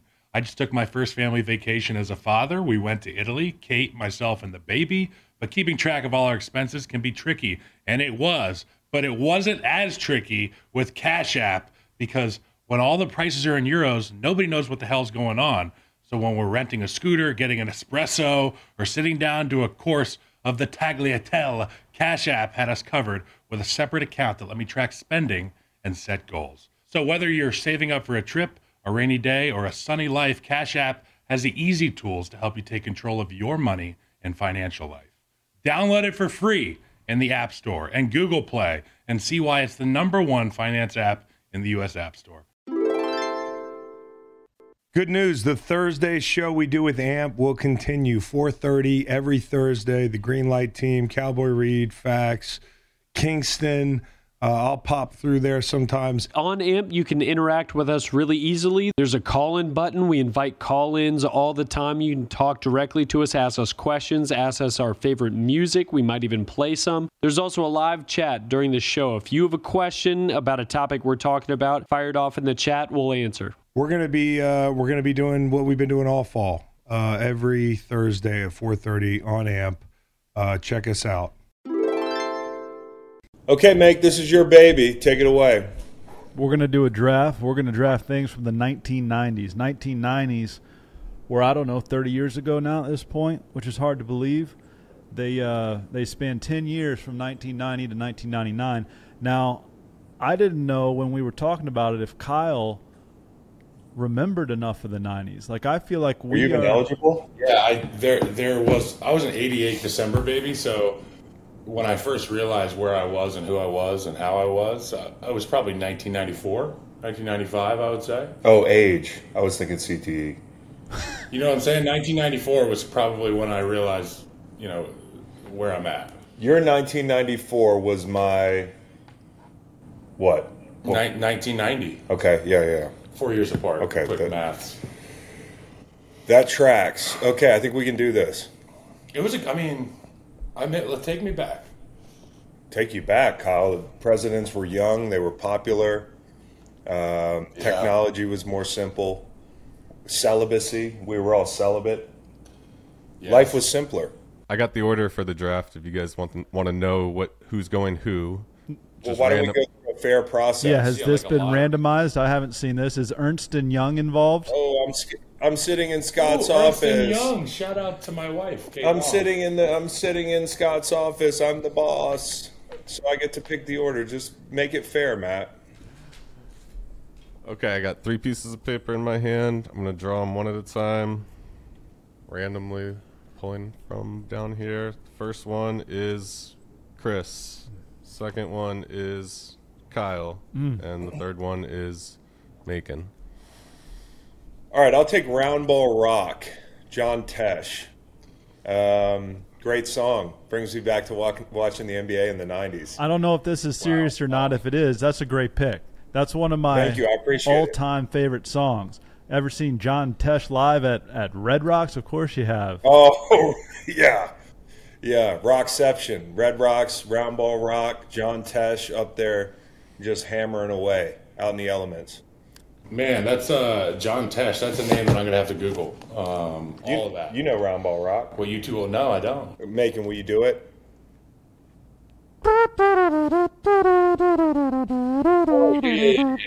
so we say NBA on TNT? Yeah. Well, right now it's college hoops on Fox, which is so very foreign and wrong. But it was NBA on NBC. Like the peacock would come sliding in from one side of the screen, like the. And you knew. Welcome to the United Center. Here's Michael Jordan. Yeah, I love that song. Round Ball Rock. That's a good one. That's a really good one. And you know what? I just had a call from upstairs, and my number one pick has been taken over by somebody. Bought out my number one pick. Okay. The Alan Parsons Project, the Bulls intro. Ooh. Wow. Come on. That's pretty good. That's pretty good. I just used that for something. We used that at my wedding for the groomsmen and the bridesmaids. And we use it all the time. That's a go-to. I'm surprised it didn't make my top 10 songs of all time, because if we're going all time. I know when I used it. When we were at the hospital and Meg was getting gurneyed into the operating room to get her cesarean section, I was blasting. What's the name of that song? Alan Parsons Project. What is it? Sirius. Well, the nurses didn't appreciate it. Everybody just thinks, "Oh my God, MJ's coming." When that song comes on, you know what I'm saying? The United Center. That guard. Probably popping in the 90s. From North Carolina, 6'6". Michael Jordan. I do that with my kids. I give them a big intro. They get excited. If I could poke one hole in that pick, Kyle, it would be, I think it was there in round 11 or 12. Mm-hmm.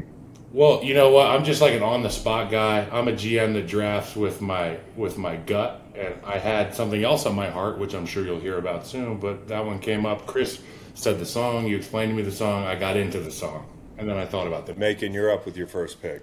Third overall, I'm going to go Blockbuster Video. Now, I can't quite explain the feeling of going to a Blockbuster Video. Like, you would have your heart set on something, either a movie or a video game, and them shits might not be there when you get there. And when they were, it was a rush. You can feel that big plastic packaging.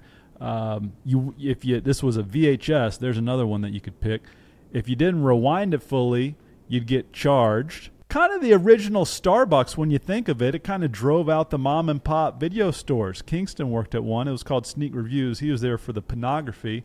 But it was just this big box, too big to fail, that ultimately failed pretty quickly with the Netflix. And they were everywhere. They were everywhere. They had everything. I remember Howie Jr. and I used to go. We didn't have a Nintendo 64, but occasionally if mom and dad went on a trip, the babysitter would take us to Blockbuster. We'd rent N64 and we would play the snow level GoldenEye.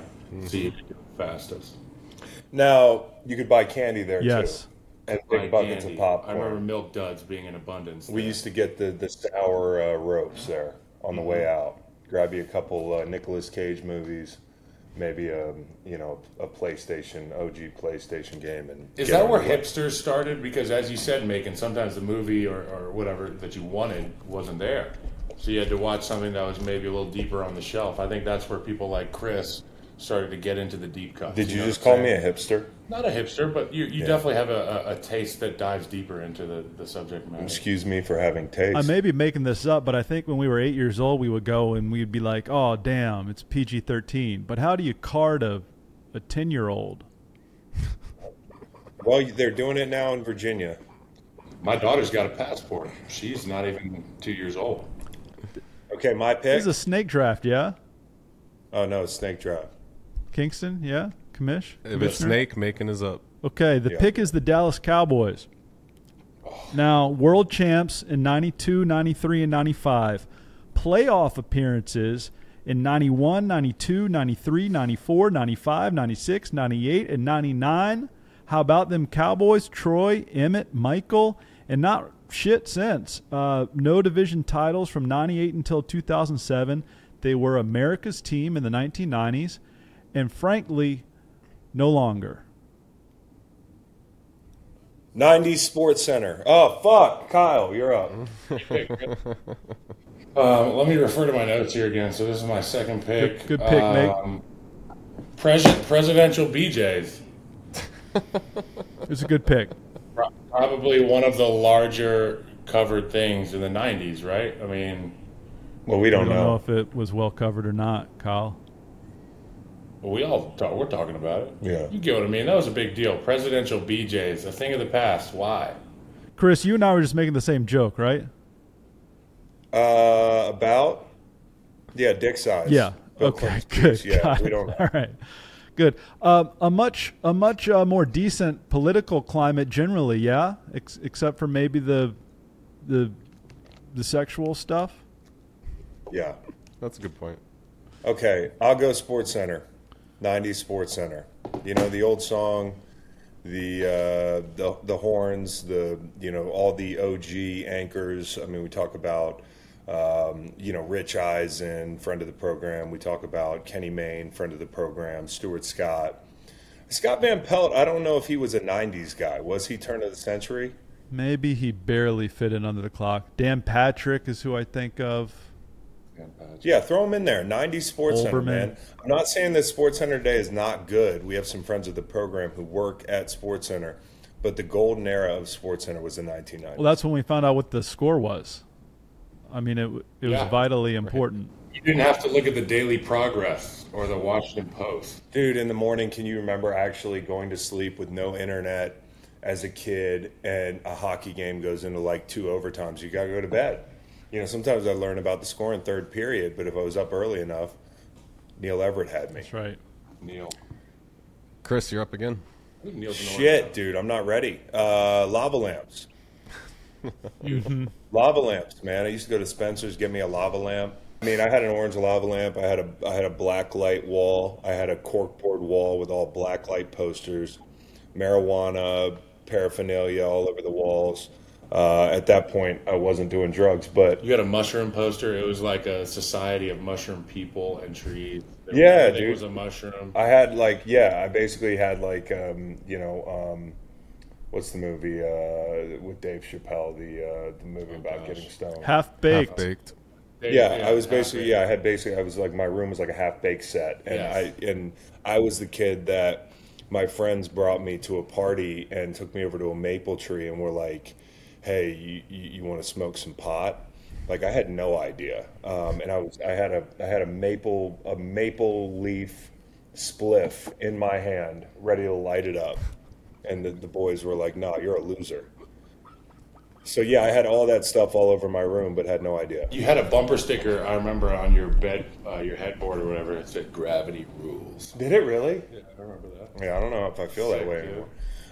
Next. It had rules scratched out. It said "sucks." Hey, kid nostalgia generally, lava was like a really big deal. Like we were afraid of lava and quicksand, but like everything outside was lava, you know?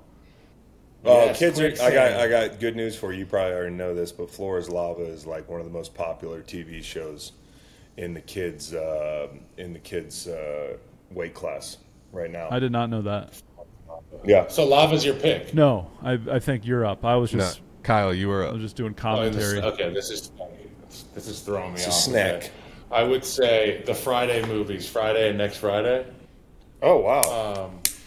For me, culturally, I've never been to LA and hung around motherfuckers that are funny like that. To me, culturally, I was white. And like watching that, it's like looking back, the shit that we were learning in 1995 or 1996, whenever that original Friday came out, we had no business watching. But I think it ended up helping us out. I was like, she doesn't look like Janet Jackson. I just saw her on the fucking halftime show. I had unique tastes for a Charlottesville, 7-year-old.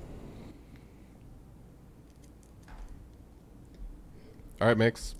Don't be a menace while drinking your juice in the hood. 100%. Do I wear the Tech 9 with the sandals or the we Uzi have with the slippers? a problem?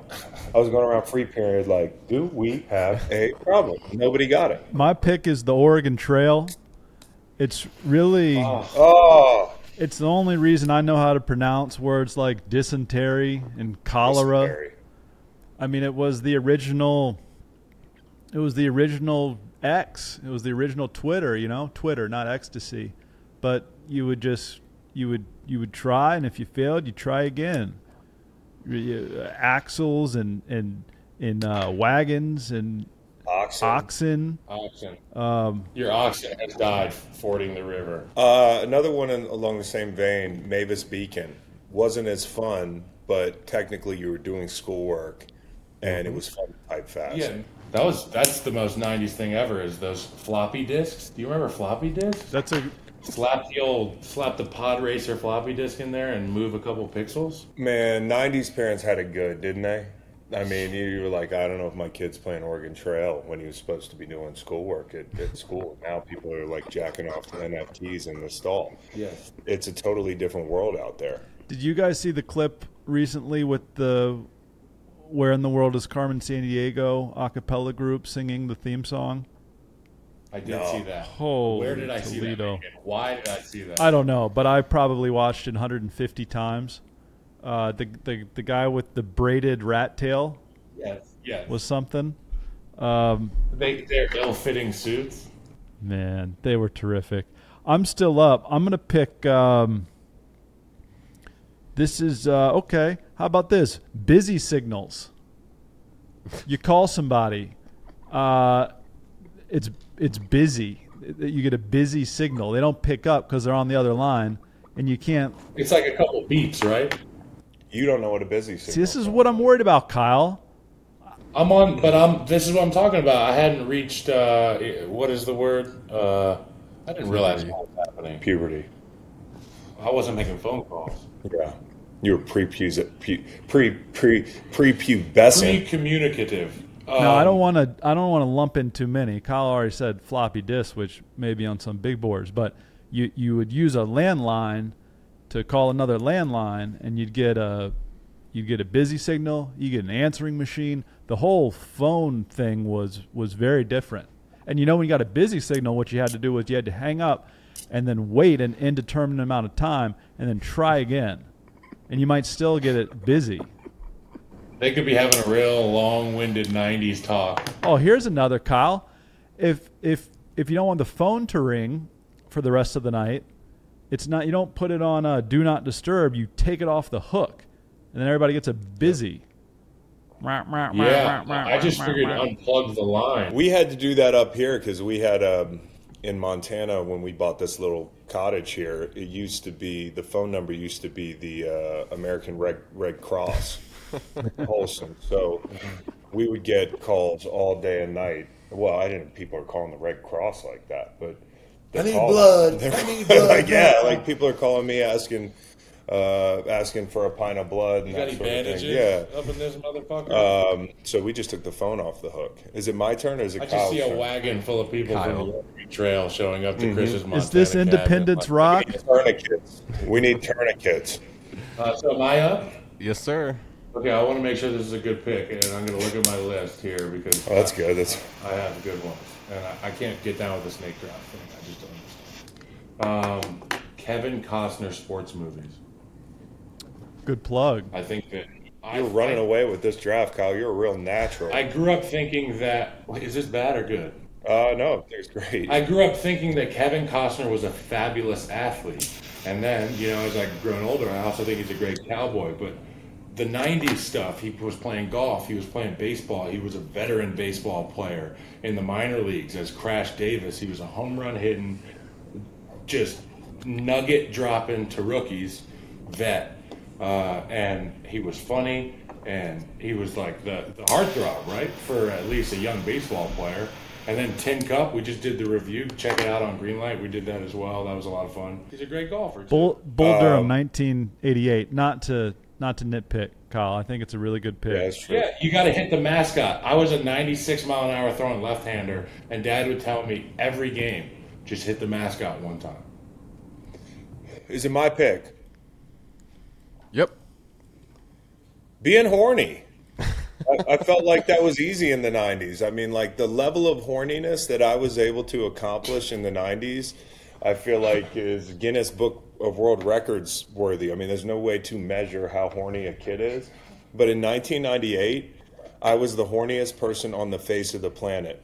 Fast forward to 2023, 38 years old, there's more to be horny about now than there ever was. I mean, everything is at the tips of your fingers.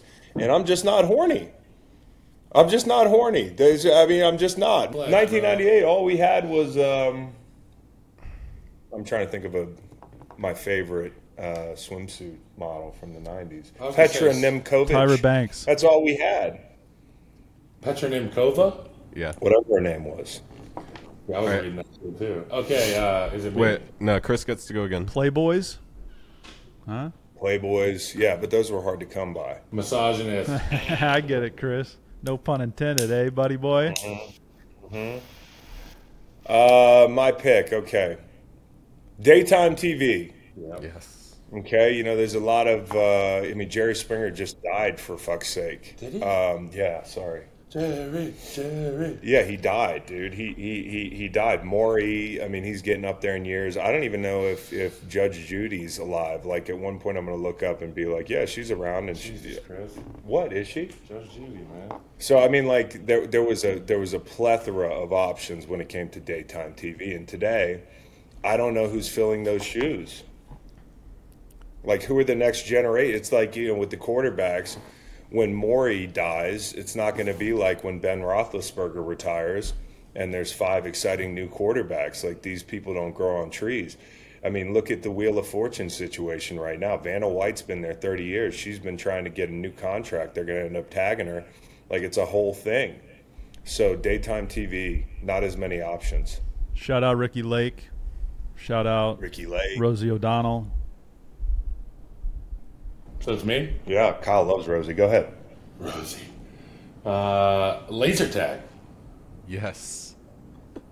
What are we doing if we're not saying laser tag when you're talking about growing up in the 90s and our parents throwing us in a pitch black room in Canada, in any town, really? That was the first time we ever played. We went to Vancouver and we were at Whistler. Yeah, I believe. Dad was shooting one of his movies. Dad was shooting a movie. We were young. I don't really remember it, but we did play laser tag for days. Just remember the feeling of going in and strapping that vest on and getting your sensors right, and then making sure that you had your fingers on the metal thing so you could shoot the gun the right way. And you could go out, track your scores. That was the first time the kids were tracking their scores. And nobody dies. And another thing is, when we were in Canada, I don't know if I've told this story on the pod before. I think Dad told it, but Danny, who was his stunt man, took Howie, young Howie, for a motorcycle ride in the parking lot, and tipped the bike over because I forget, it was like there was gravel. They were on a dirt bike and there was some loose gravel. It was loose gravel. Kicked out from under him. Yeah, it was like a freak accident. Howie spiral fractured his leg. Jesus. 2 days later, they wheeled him into the laser tag arena to play. Like he got to play like a Make-A-Wish kid. We were playing so much laser tag that Howie, fresh out of the hospital in a cast up to his hip, got wheeled in there to play laser tag. Can you imagine how mad Howie was when Chris and I went to go in there, and Mom and Dad were expecting him to just lay low, and he's like, "I want to go in there too with my wheelchair in the dark." Yeah, you could hear him coming though. It was like a disadvantage competitively. You could see his battery light. It wasn't like Debo's coming. It was like yeah. What was the name of the Charlottesville spot?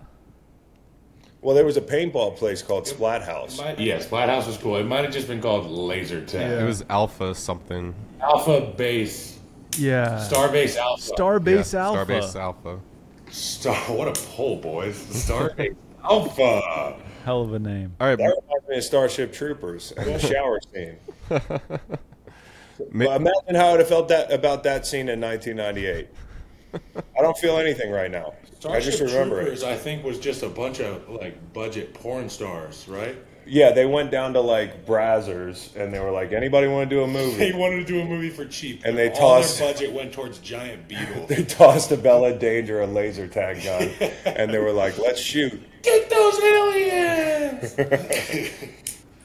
Brazzers is now free. I'm picking something. Oh, wrong line. I'm picking something that predates the 90s and is also still around, but just bear with me. Ashtrays in cars. Ashtrays. Still use them. Ashtrays in airplanes. I know you do. Smoking on airplanes and restaurants. Dog, we would walk into restaurants and they would say smoking or non. And it's like, non. And then they'd walk over to the table and just take the ashtray. That would be the non-smoking section. It's like y'all got two separate zones in here or what? Because I can see that guy is smoking right now. Yeah, it was a wild time. Wild as can be. Ashtrays. I mean, a generation removed from chicks, with the bun in the oven, smoking a pack a day. Hell yeah. Those cigarettes led to a bunch of World Series champions and Super Bowl champs. I love using an ashtray, dude. I love using an ashtray. Okay, who's up next? It's me. I'm gonna last round. Wow. Well, come on. Holy This is smokes. going well. We should just keep going. All right, 2 more rounds. Maybe we can do a robust honorable mention. What round is this? It's about to be round 6. Chris having so much We gotta go fun 9 doing rounds for the nostalgia 90s. draft. That was Macon. Macon had his production hat on. That's what he said he wanted to do. So let's do it. I'm picking boy bands. Now, a boy band is loosely defined as a vocal group consisting of young male singers, usually in their teenage years at the time of formation. Generally, boy bands perform love songs marketed towards girls and young women. Many boy bands dance as well as sing. Backstreet Boys 93, NSYNC 95. This jibes with MTV, TRL, Carson Daly. And now, we had to pretend like we didn't like those songs, but now I think we can freely admit that a lot of those songs were and are bangers. Who's pretending? Well, back No then. one's Back pretending. then. Yeah. The problem my was first CD at Plan 9 Yeah. was I went to Plan 9 with my mom. That'd be a good pick. And she was like, "You get to pick a CD today, Kyle." And I just was like, ADD, I didn't have a plan. It's how I shop still. I walked in, I was like, I saw Backstreet Boys, and I was like, grabbed it. That was my first CD. Really? Wow. Backstreet Boys. By the way, the Hanson guys, they were almost hot, weren't they? They were beautiful people. They were beautiful people. They most of the other 13-year-old to 17-year-old boy bands just made me jealous. Like I didn't want to hear my girlfriends talking about it. But Hanson kind of made me feel funny from a distance. They Trevor Lawrence. Hey, Chris. Yeah. The first CD I can remember that I had was Fairweather Johnson by Hootie and the Blowfish. And then guy named Mark Bryan comes and sings at your Water Boys function this year, and I've never been more starstruck by a guy that can like walk around without being noticed ever. Yeah. I was like, holy shit, that's one of the Blowfish.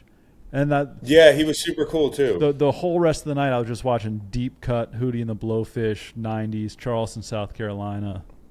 Let Her Cry. I also got to meet Nick Lackey. Yeah. At the Bengals game. I know. By the way, look at the Hanson.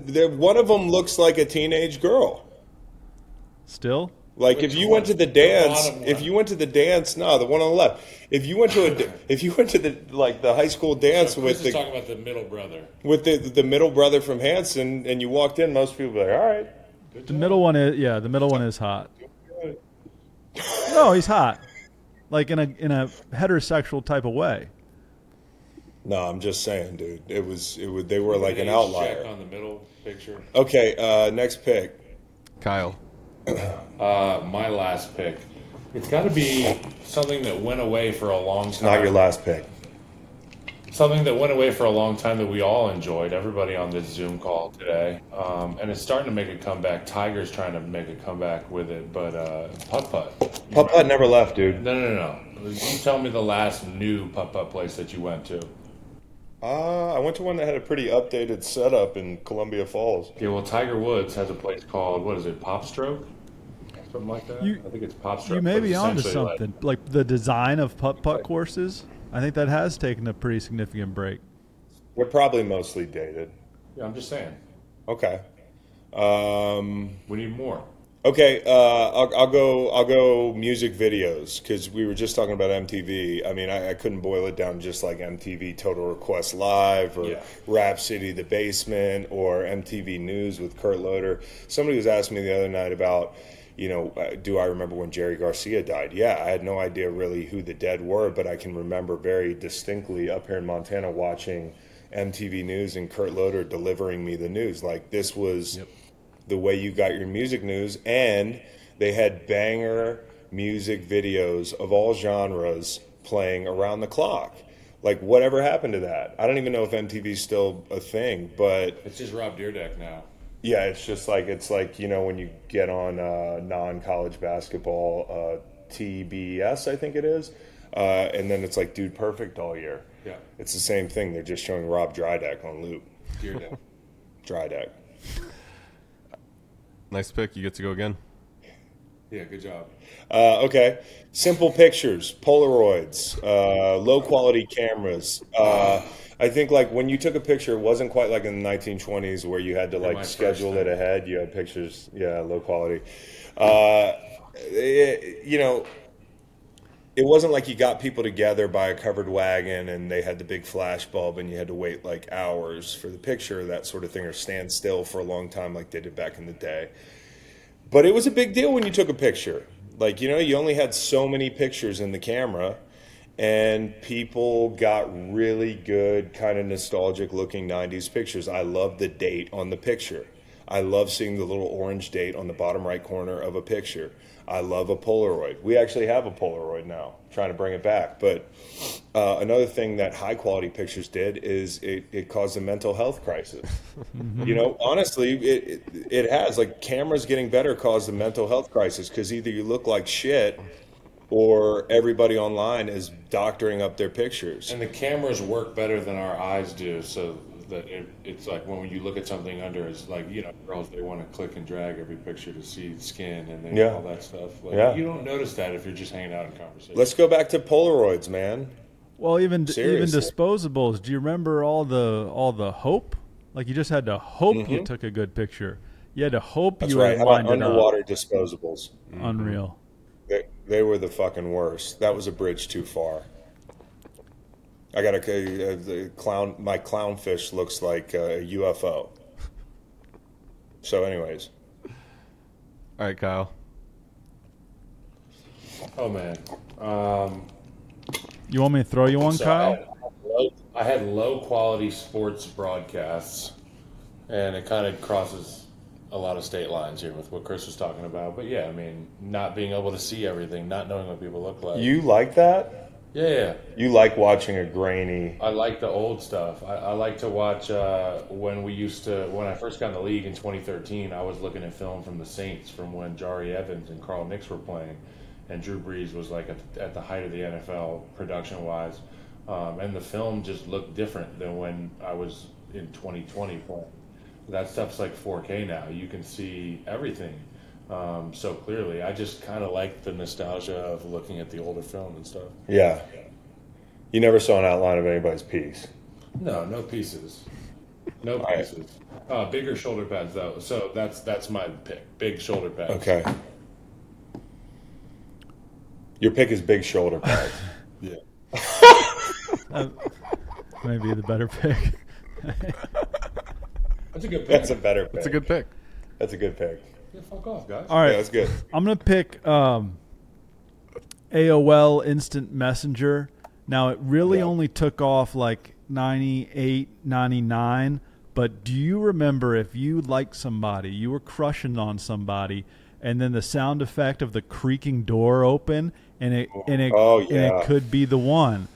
Conversely, there was a sound effect of a door slamming shut. And if she leaves without saying, "Hey, I'm out," that's a bad night. We would think about our away messages forever. All the time. This is how people learn to use acronyms like TTYL. I did not. I still used full sentences with periods and stuff. But holy smokes, man, that was awesome and stressful, and it was everything. It really was everything there for several years. Greege Slanger 13. I'm up. Go ahead. How many more rounds we got, Matt? Are you still? Two. This is the 8th round. Okay. All right. Mario Kart on Nintendo 64, yeah? Ooh. Yeah, like simple Mario Kart. Simple Mario Kart. Yeah, because my kid is kicking my fucking ass in 200 cc's on Mario 8 right now. Like, I cannot beat him. Like, I used to beat him all the time. I took some time off, and now he's dusting me every day. And I got to do immature things like being like, this game sucks. You know, like I say stuff like, I'm like, this game's cheeks. I'm not playing it anymore. You know, like it's unfair, you know. Also, in the original Mario Kart, there wasn't a blue shell. If anybody plays Mario Kart, yeah, there was no heat-seeking first-place shell. Yeah, it's basically like, and this isn't a political statement, but it is like socialism. It's like you know, today's Mario Kart is like a socialist game because it rewards all the players in the back. Yep. And I'm not saying you shouldn't do that, but maybe like a democratic socialist game would be nice, where like my son who has no skill doesn't sit in the back for 3 laps and then gets a blue shell and the infinity question mark box. Kid likes to grind the YouTube videos too. He like watches all the best shortcuts and stuff like that. Yep, he knows the shortcuts. Did you guys play this game in college? It's called Mario Kart, but you got 3 beers in front of you, and then after the first lap, you got to put your controller down and chug a beer, and then do the second lap, put it down, chug a beer, lap. Oh, that's tough. Yeah. So we play that. So 3 beers, and then you gotta finish the race. My dad at the wedding this weekend, everybody got in a circle to have a shot, and he poured it over his right shoulder. Okay, so Chris and I were there. It was the groomsmen and the bridesmaids, and we were going to do the pre-photos. Yeah. And they had the tequila out. It was like a white and Mexican wedding. Yeah, it was Irish and Mexican, which is a great funniest combination. thing ever. Yeah. And it was a party, and they hand Dad this big tequila shot, and they go, "El Centro, El Dencho," and Dad goes, "Oh," and throws over his shoulder, and half the shot goes on his brand new seersucker, like beautiful jacket. Idiot. He didn't even notice. Yeah. Let's get these last couple picks in. You're up, Kyle. I'm up. I'm gonna go with. I was thinking about entertainment stuff like bumper cars. When's the last bumper car place you went to? I did last week, dude. No, you went to an old bumper car place. My pick is actually loose jerseys. It's on my list. Neck rolls. No. Loose jerseys is on my list. No, Kyle. Well, loose clothed golfers. You should start with a monologue about loose clothed professional golfers. About pogs, and then go into loose jerseys. bumper cars is the pick, then Chris is up. Fuck off, guys. It's bumper cars / ill-fitting golf outfit. Okay, well, I will select Pogs. The amount of dopamine that would hit when you open a new little Slammer? yeah, a little pack of Pogs. You didn't know what was going to be in there. It was a mystery. I didn't know what they did. I didn't know what was good, what was bad, but I loved them. I don't think I ever played a singular solitary game of Pogs. I just collected them. I'm surprised because that's how I got introduced to gambling, because you would gamble your Pogs against somebody else, and then if you slam theirs over, you get to keep what you got. Yeah, no. I got introduced to gambling when I was with Greg Williams. It's a joke.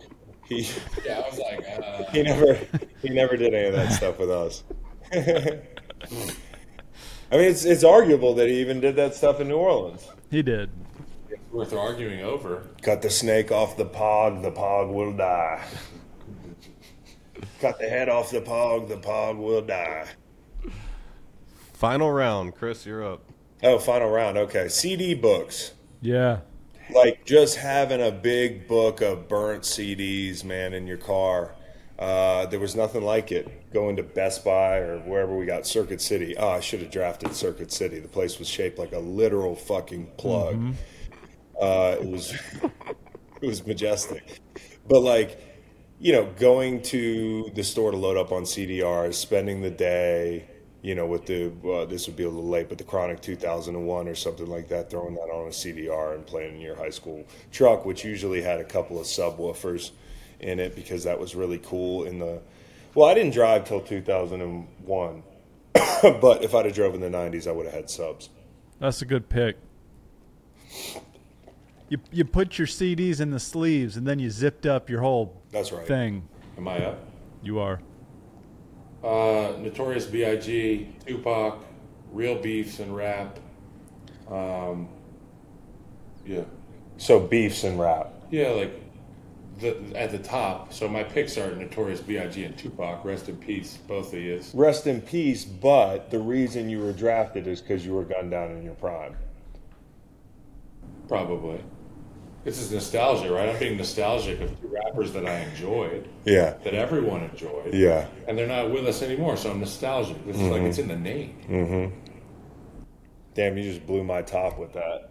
I mean, you just blew my pog with that. I'm gonna slam your pog, bitch. I'm gonna finish things up with the club. The club, for those unaware, is a thing you would put on your steering wheel and lock so that people would not steal your car. It was red and go right across, and it was just foolproof. There's no getting through that thing. Frankly, what about Viper security? Like, not only did it prevent people from stealing your car, but it also was an effective ad strategy because it was like protected by Viper. Yeah. You're like, I didn't get one of those. Yeah, that was pretty much every other commercial in the 90s was trying to get you to put a club on your Dodge Stratus. Hey, listen, here's what we didn't talk about. This is in the Pogs category for me. Beanie Babies, Hacky Sacks. Yeah. Hacky Sacks. That was coming. Hacky Sacks was the thing that the cool kids were playing with, but I wasn't one of the cool kids in the 90s, so I just watched them, and then they invited me over to their house to smoke a maple tree. Tamagotchi. Yep. Rollerblades. Oh, how about Trolls? I love Trolls. I had a Troll birthday party. BMX bikes. Remember how fucking cool BMX bikes Pop Quiz popcorn. It was colored. The popcorn was green. It was red. It was blue. That's right. Yeah. How about Planters peanut butter crisps or whatever they were? They were just peanuts filled with what's in Nutter Butter. By the way, I had Nutter Butter sleeve the other night. Have you guys seen Nutter Butter sleeve? Pretty good. Also, I missed the Budweiser frogs. Yeah. And Toys R Us and Chuck E. Cheese and scented markers. That introduced me to drugs because if you smelled those markers, not only do they smell very good, but I think you got a little high. MapQuest came out in '96. Surge. Remember the drink Surge? Remember having to print directions in your car? Or write them down, or just know where the fuck you're going. Remember not having pubes? Yeah. That was awesome. Remember not having hair on my back? Macon, how do you feel about Yeah. You remember when we weren't doing a lot of driving, but you could go pick people up at the airport and go to their gate. Like they would walk off the plane. You'd be like, "Hey, welcome. I got the car idling out front." You know, just walk right on through security. How about pre 9/11 travel? Yeah. Like, oh, look, I need to take a look at that chainsaw. Insecure airports. Yeah, exactly. I just think about how divided everything must have been because I remember how united everyone was after that. No, but if you're united, there's no division. All right. Well, that was fun. That was a good draft. Good draft, Macon. Really good draft.